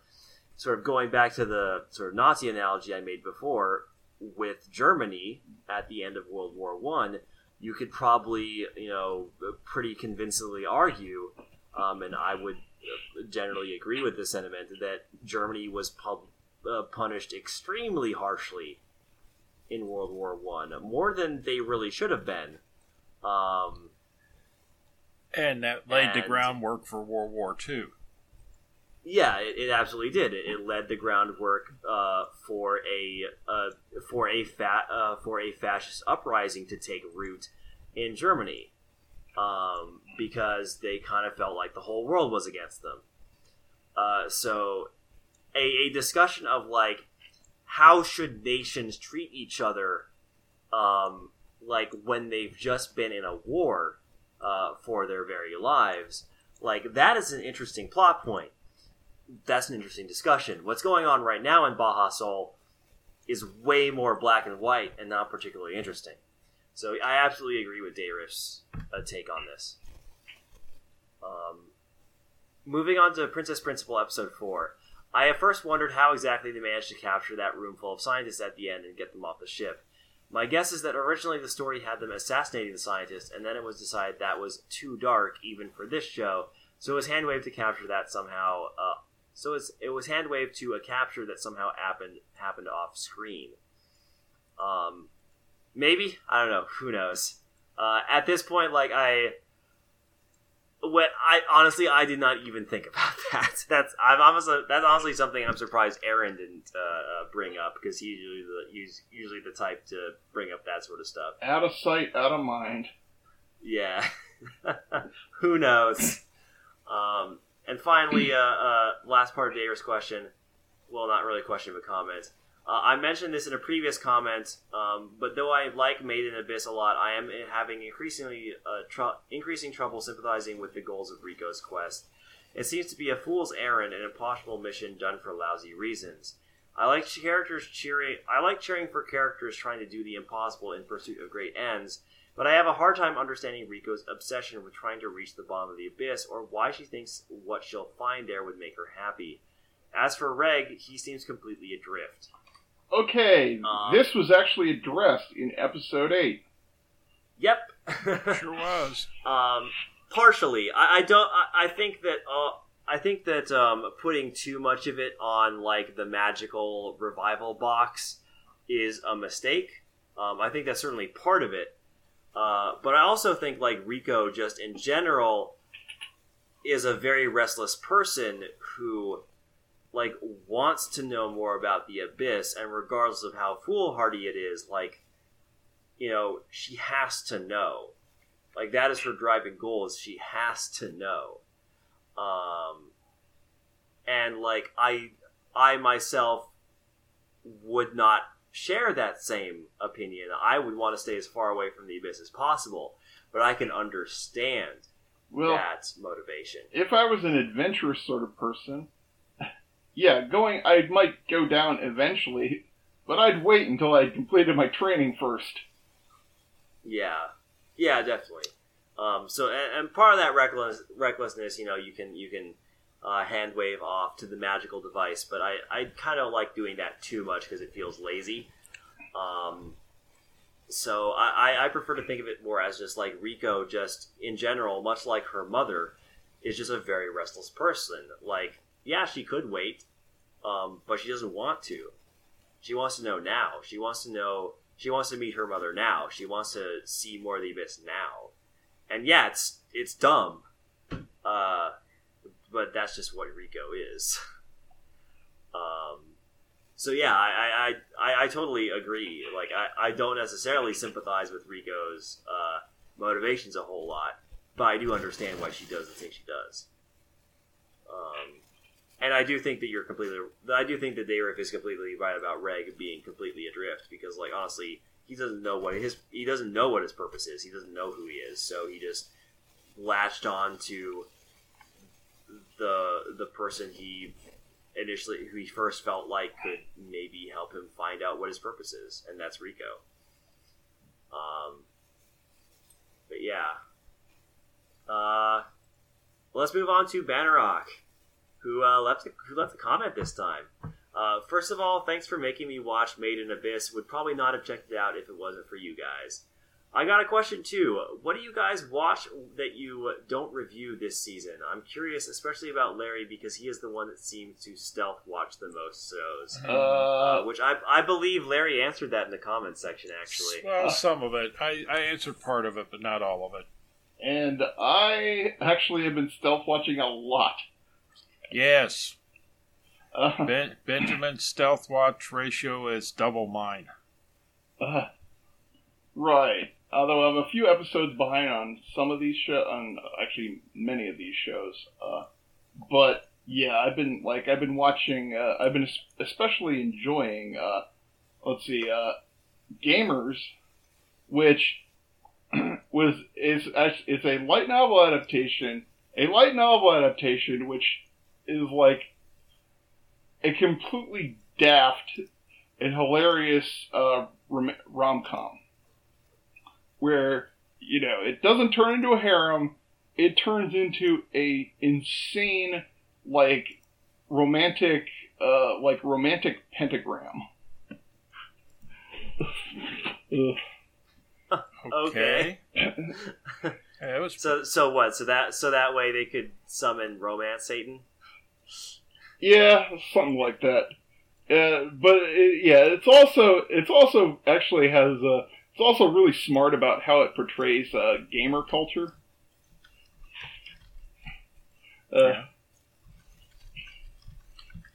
So anyway, good stuff.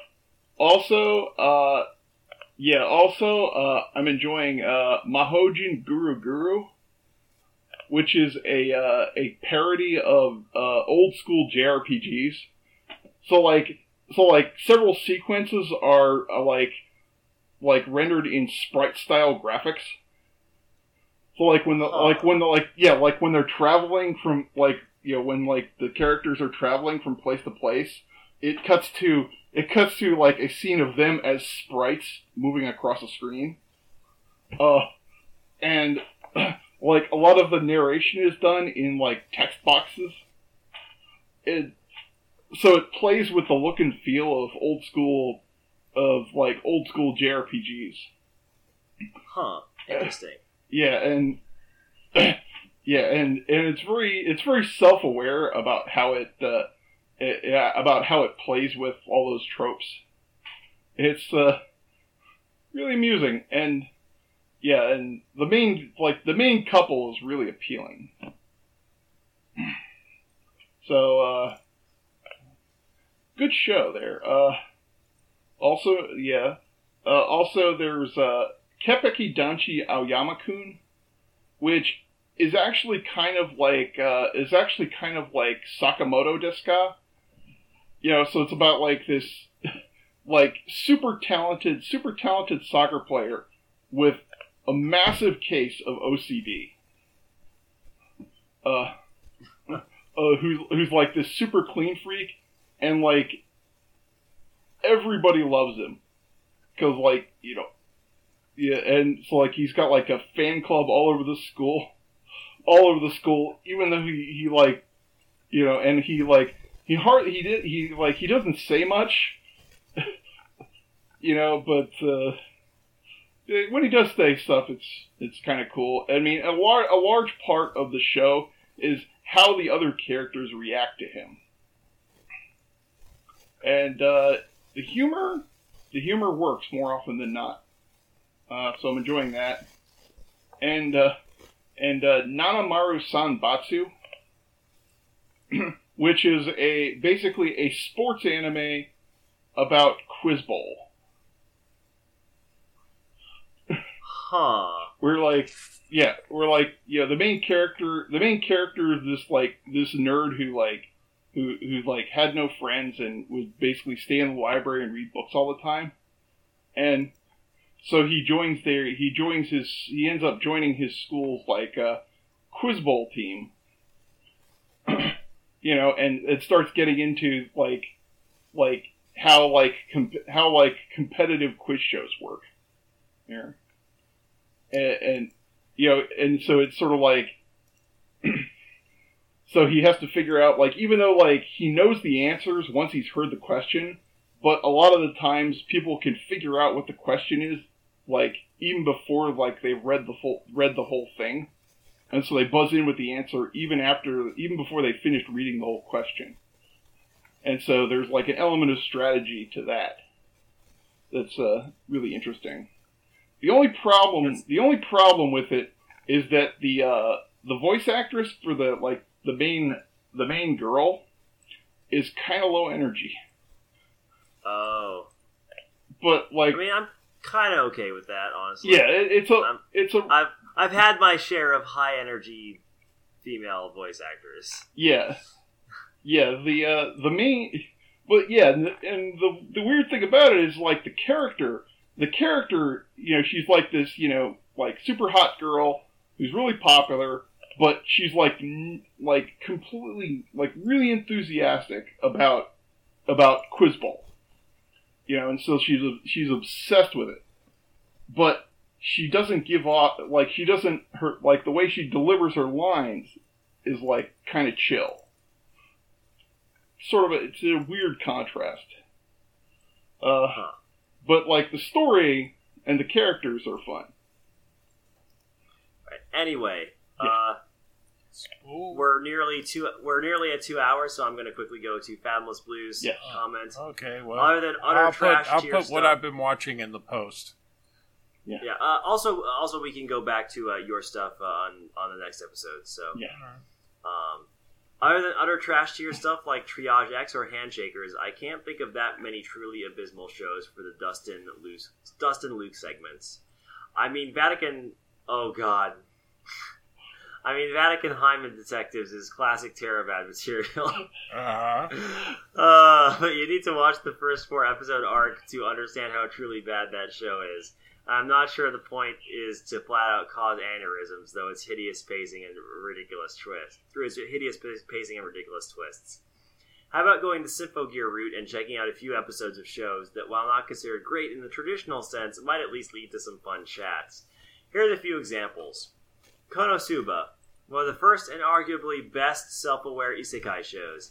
It's legitimately hilarious in places, although the MC skeeviness and occasionally aggressively mean-spirited humor has always swung the pendulum between love and hate as far as I'm concerned. It also has one of the best group dynamics I've encountered in a while, counterbalanced by the fact that the entire cast are utterly hopeless trash. Kimono Friends, everyone's favorite post-apocalyptic happy fun time kids show, at least since Adventure Time got stuck up its own ass. The trick is to keep watching until you recognize it as the best show of the year. I guess since I still haven't gotten around to Kimono Friends, that is actually a very good idea for me to introduce Luke to. I should keep that in mind.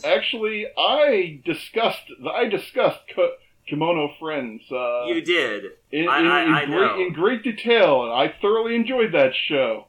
Yeah, I also think that is actually a pretty good idea for me and Luke to do. So yeah, I guess all of us will eventually succumb to Kimono. You think? And finally, Fibrain, the greatest anime ever made. Anyone that claims it is somehow bad or merely okay hasn't ascended to the point of recognizing the show's true genius. Join us. Join us! So, I remember reviewing Fibrain way back when the first season came out, and I think I made it through about 5 episodes and call it quits, because, this show is garbage. So... I enjoyed it. It was kind of dumb in places, but I still enjoyed it. And, yeah, the problem is that it is 75 episodes. Oh God! Why? Because they made 3. Why? They made 3 seasons of it. That's more than Code Geass. Yeah. I don't understand. I guess they had to compete with Reinhardt. I don't know. I suppose going back to Fibrain could be an interesting idea, but I'm pretty sold on that Kimono Friends one. Konosuba could be a solid one to go to, since we did do Smartphone.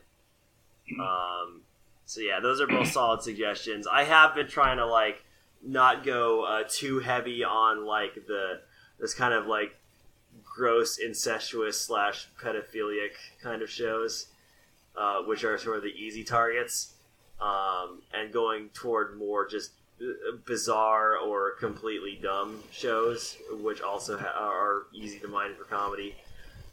So yeah, I have been trying to do a mix. So those are good suggestions. Yeah, I watched all of Konosuba and I really liked it a lot. Okay. I think this is just Fathomless Blues, not so secret attempts to get me to validate his opinions, or just brainwash me. I'm not sure which. I think. Yeah, I've yes, he's tweeted about Fibrain before. Yeah, and I think more likely it's the latter. He's trying to brainwash me because I'm pretty sure Fathomless Blue doesn't care about me validating his own opinions. Yes, he wants you to join the Fibrain cult. Oh God. I don't know. Oh God. I left him an interesting response to his interesting response. You'll never take me alive, Fathomless Blue. I don't think that was the plan. Alright, anyway, so... Oh god, it's way too late. Let's end this.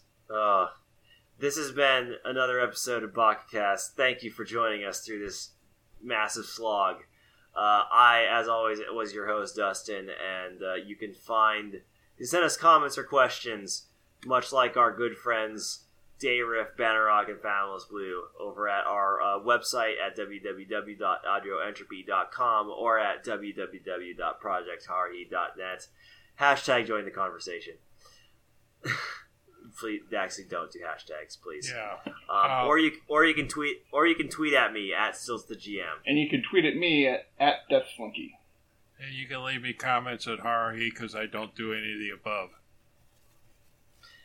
And without further ado, Ben. Dustin. 3, 2, 1. Kirabosh.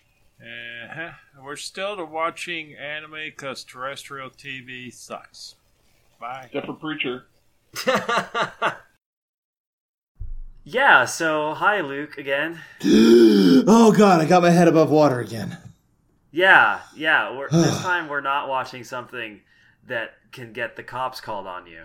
Yeah, exactly. Oh. Yeah, Oh. This time we're talking about a show called Spirit Pact. Yeah. Which is much more a sort of traditional action show about a dude who gets... Much like in the isekai vein, the dude gets murdered immediately. Yes. Oh, is that a normal thing in that genre? That wasn't just another world with my smartphone? Yeah, no, that's a common thing in isekais, is that either, like, they get...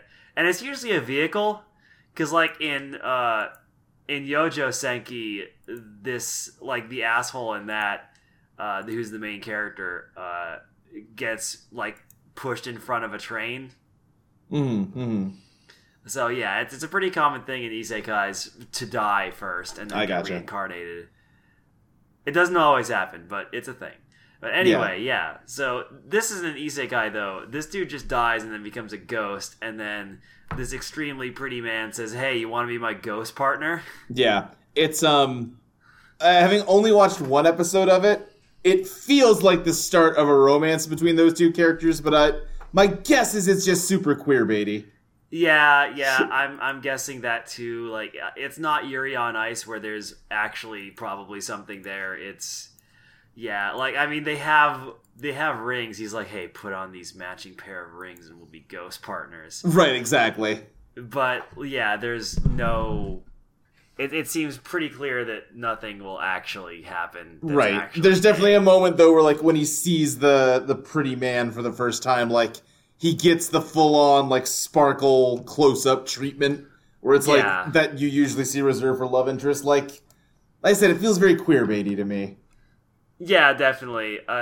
There are only apparently 10 episodes, which is not a whole lot for a shonen show, honestly. I'm not sure if maybe, like, there's going to be more seasons and it just hasn't had the second season yet. I don't know. Sure. I don't really care enough to find out. Yeah, I didn't hate this, but also it was just very, like, whatever. Yeah, I do kind of dislike the main character, and I appreciate that the show also thinks he's kind of obnoxious. Yeah. And it kind of lampshades that near the end where the evil ghost girl tries to trick the exorcist. And then he's like, I knew that wasn't actually the dude I want to make my partner. And right, because he wasn't annoying enough. Yeah, you weren't obnoxious enough to actually be him. Yeah, so this guy is like a fortune teller, and he talks about how he has like this prestigious family lineage from, like, in medieval days, his family was like the royal exorcist for the Japanese emperor. But nowadays he's just like a poor street rat. Please stop. Still, I think he's rather tasty. That was a little free singing for you there. Okay. Yeah. Anyway, yeah, no.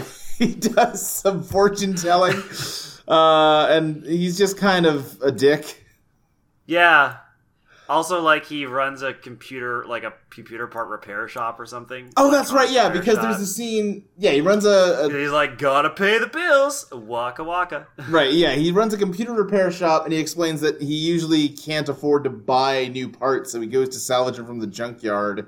And, like, the first, like, you know, collision with the, like, supernatural is he sees the pretty man chasing a barefoot girl through the junkyard, and it turns out she's like an evil ghost or whatever. But when I first saw that, and just like the shot is just a barefoot running through a junkyard, I got so like worried about the tetanus risk. Yeah, it's like, oh god, it's like, yeah, like you Please you get no. your shots. Like You're you just got your gonna shots, be right? riddled with tetanus and hookworm. Please put on some Yeah. shoes before you go to the junkyard. Yeah, you are gonna get lockjaw. That's gonna happen to you. Ugh, just gross. Yeah, and then while he's walking home from that, he just... It's not really clear if he kills himself or not, if he, like, purposely walks into traffic.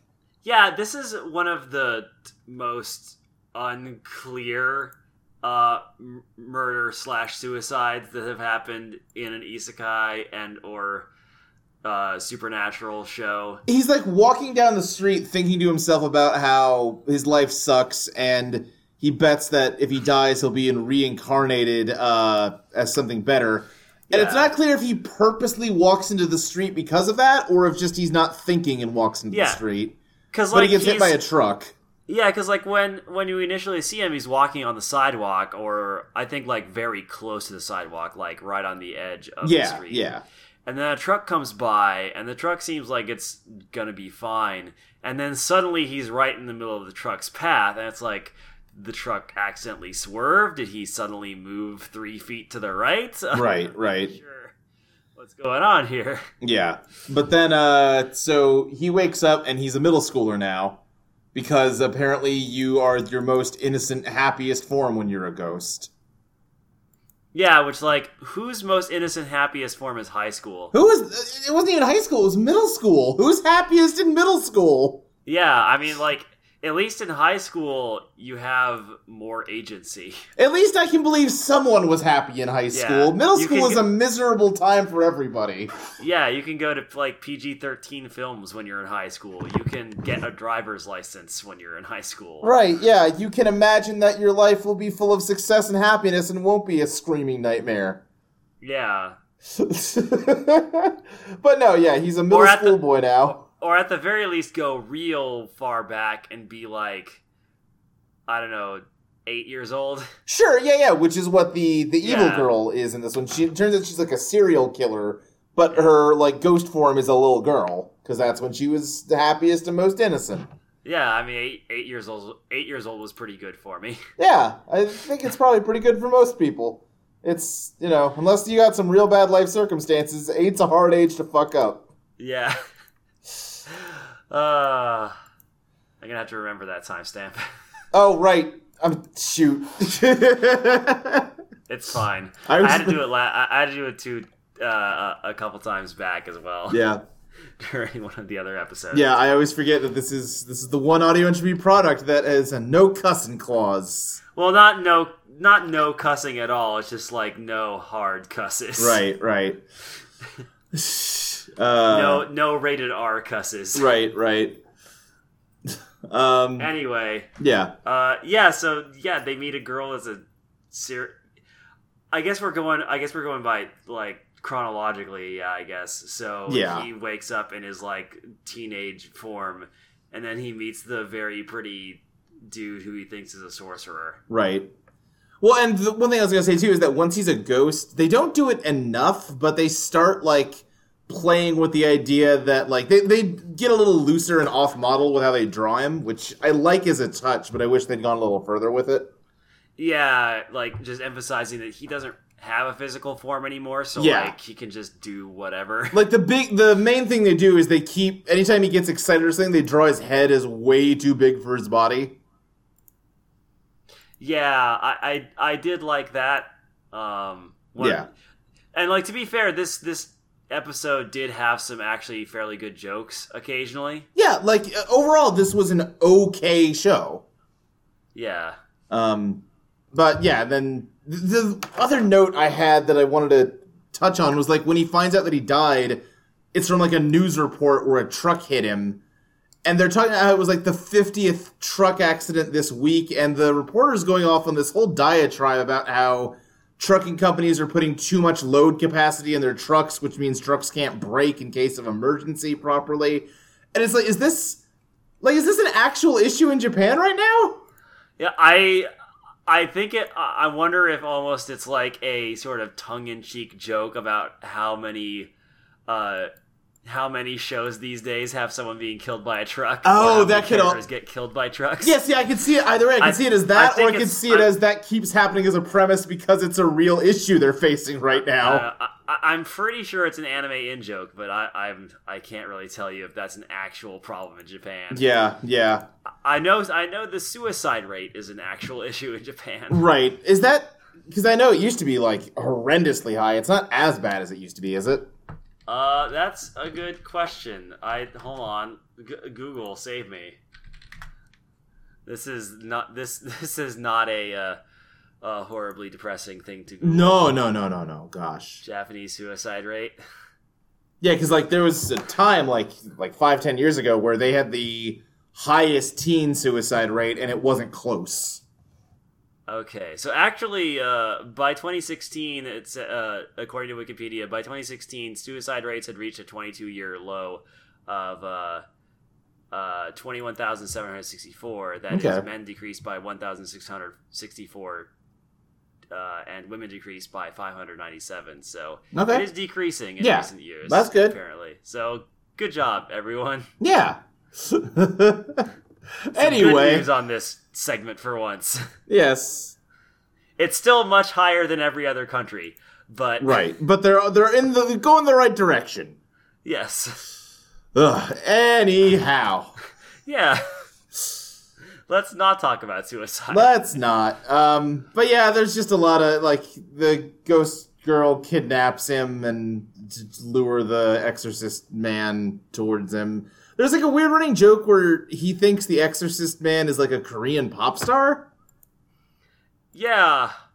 I don't know why. Yeah, I don't either. Like, I don't know if that's like a cultural reference that I don't have the context for or what. But... Yeah, I honestly wasn't sure if that was supposed to be like a joke or something. It might have been a joke about how he has like... It might have been a joke about how he has like dyed hair. Maybe. Because he's got like white anime hair. Yeah, maybe. I have no idea, to be perfectly honest. No, me neither. There's a lot about this show that occasionally I just don't understand it. Yeah. But yeah, he like chases him down and they pulls out... They're like wedding rings with a shackle between them. Yeah, they're like wedding rings that you might find on ExtremeRestraints.com. Yes, exactly. But he puts them on, and that means that they can share his crazy spirit power, and they beat the ghost girl. Oh, by the way, if you are listening to this podcast and you are under 18, please do not Google ExtremeRestraints.com. Oh, God, no. Please don't. Or at least make sure your parents aren't looking when you do. Yeah. Because listen, I was 18. I know you're gonna. Yeah, I mean, I can't judge you. Anyhow, I think that about covers it, doesn't it? I mean, like, yeah, I guess, like, yeah, he hands him the rings, and then, like, the ghost girl tries to possess him and make him an evil spirit. Yeah. And then, like, he gets the ring, and then there's a bunch of shonen energy that bursts out because they get ghost married. Right. And then the little girl is defeated, and she's like, "Please forgive me. I'm just a little girl who was wronged, and give me another chance." He's like, "Nope." off to hell with you. Yeah, which seems bad, but then, like I said, you have the flash to the fact that he was actually a serial killer. Yeah, so honestly, like, you know... Yeah. Probably had it coming. Right, probably. But yeah, that's Spirit Pact. Like I said, it seems fine. Like, it's not... I wasn't, like, offended by anything in it or anything. Yeah, no, it's mostly just a very middle-of-the-road shonen show. Yeah. Like, if it was something where someone told me, oh, you should watch this show, I would say, alright, well, the first episode didn't do much for me, but I'll give it another shot. But without that, like, why would I? Yeah, exactly. Like, there's not a whole lot of point to it. Yeah, it's just kind of... I don't know, if you've watched every anime ever, and you're still hungry for more shows, I guess this one's fine. Yep, pretty much. Yeah. I don't know. Do we want to do a silly rating for it? I kind of don't feel... Yeah, like we usually don't... I usually don't give ratings on this show. Yeah, it's true. I kind of don't feel up to it for this show. Right. It's like a... You guys give it like 5, right? I'd give it like a 2 or a 3. Yeah, I agree. A 3 seems appropriate. Yeah. Now I just need to figure out what we should watch next. Yeah. What do you got for us? So here we go. Let's see here. I'm looking through...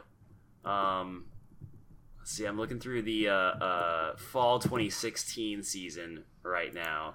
I'm looking for candidates. Oh. Okay. Right, I forgot that this got another season. Alright, so... How do you feel about a show where there are girls... Okay. But also they are jet planes? Alrighty. Also, they kind of don't wear pants. Well, yeah, why... You said girls, I assumed.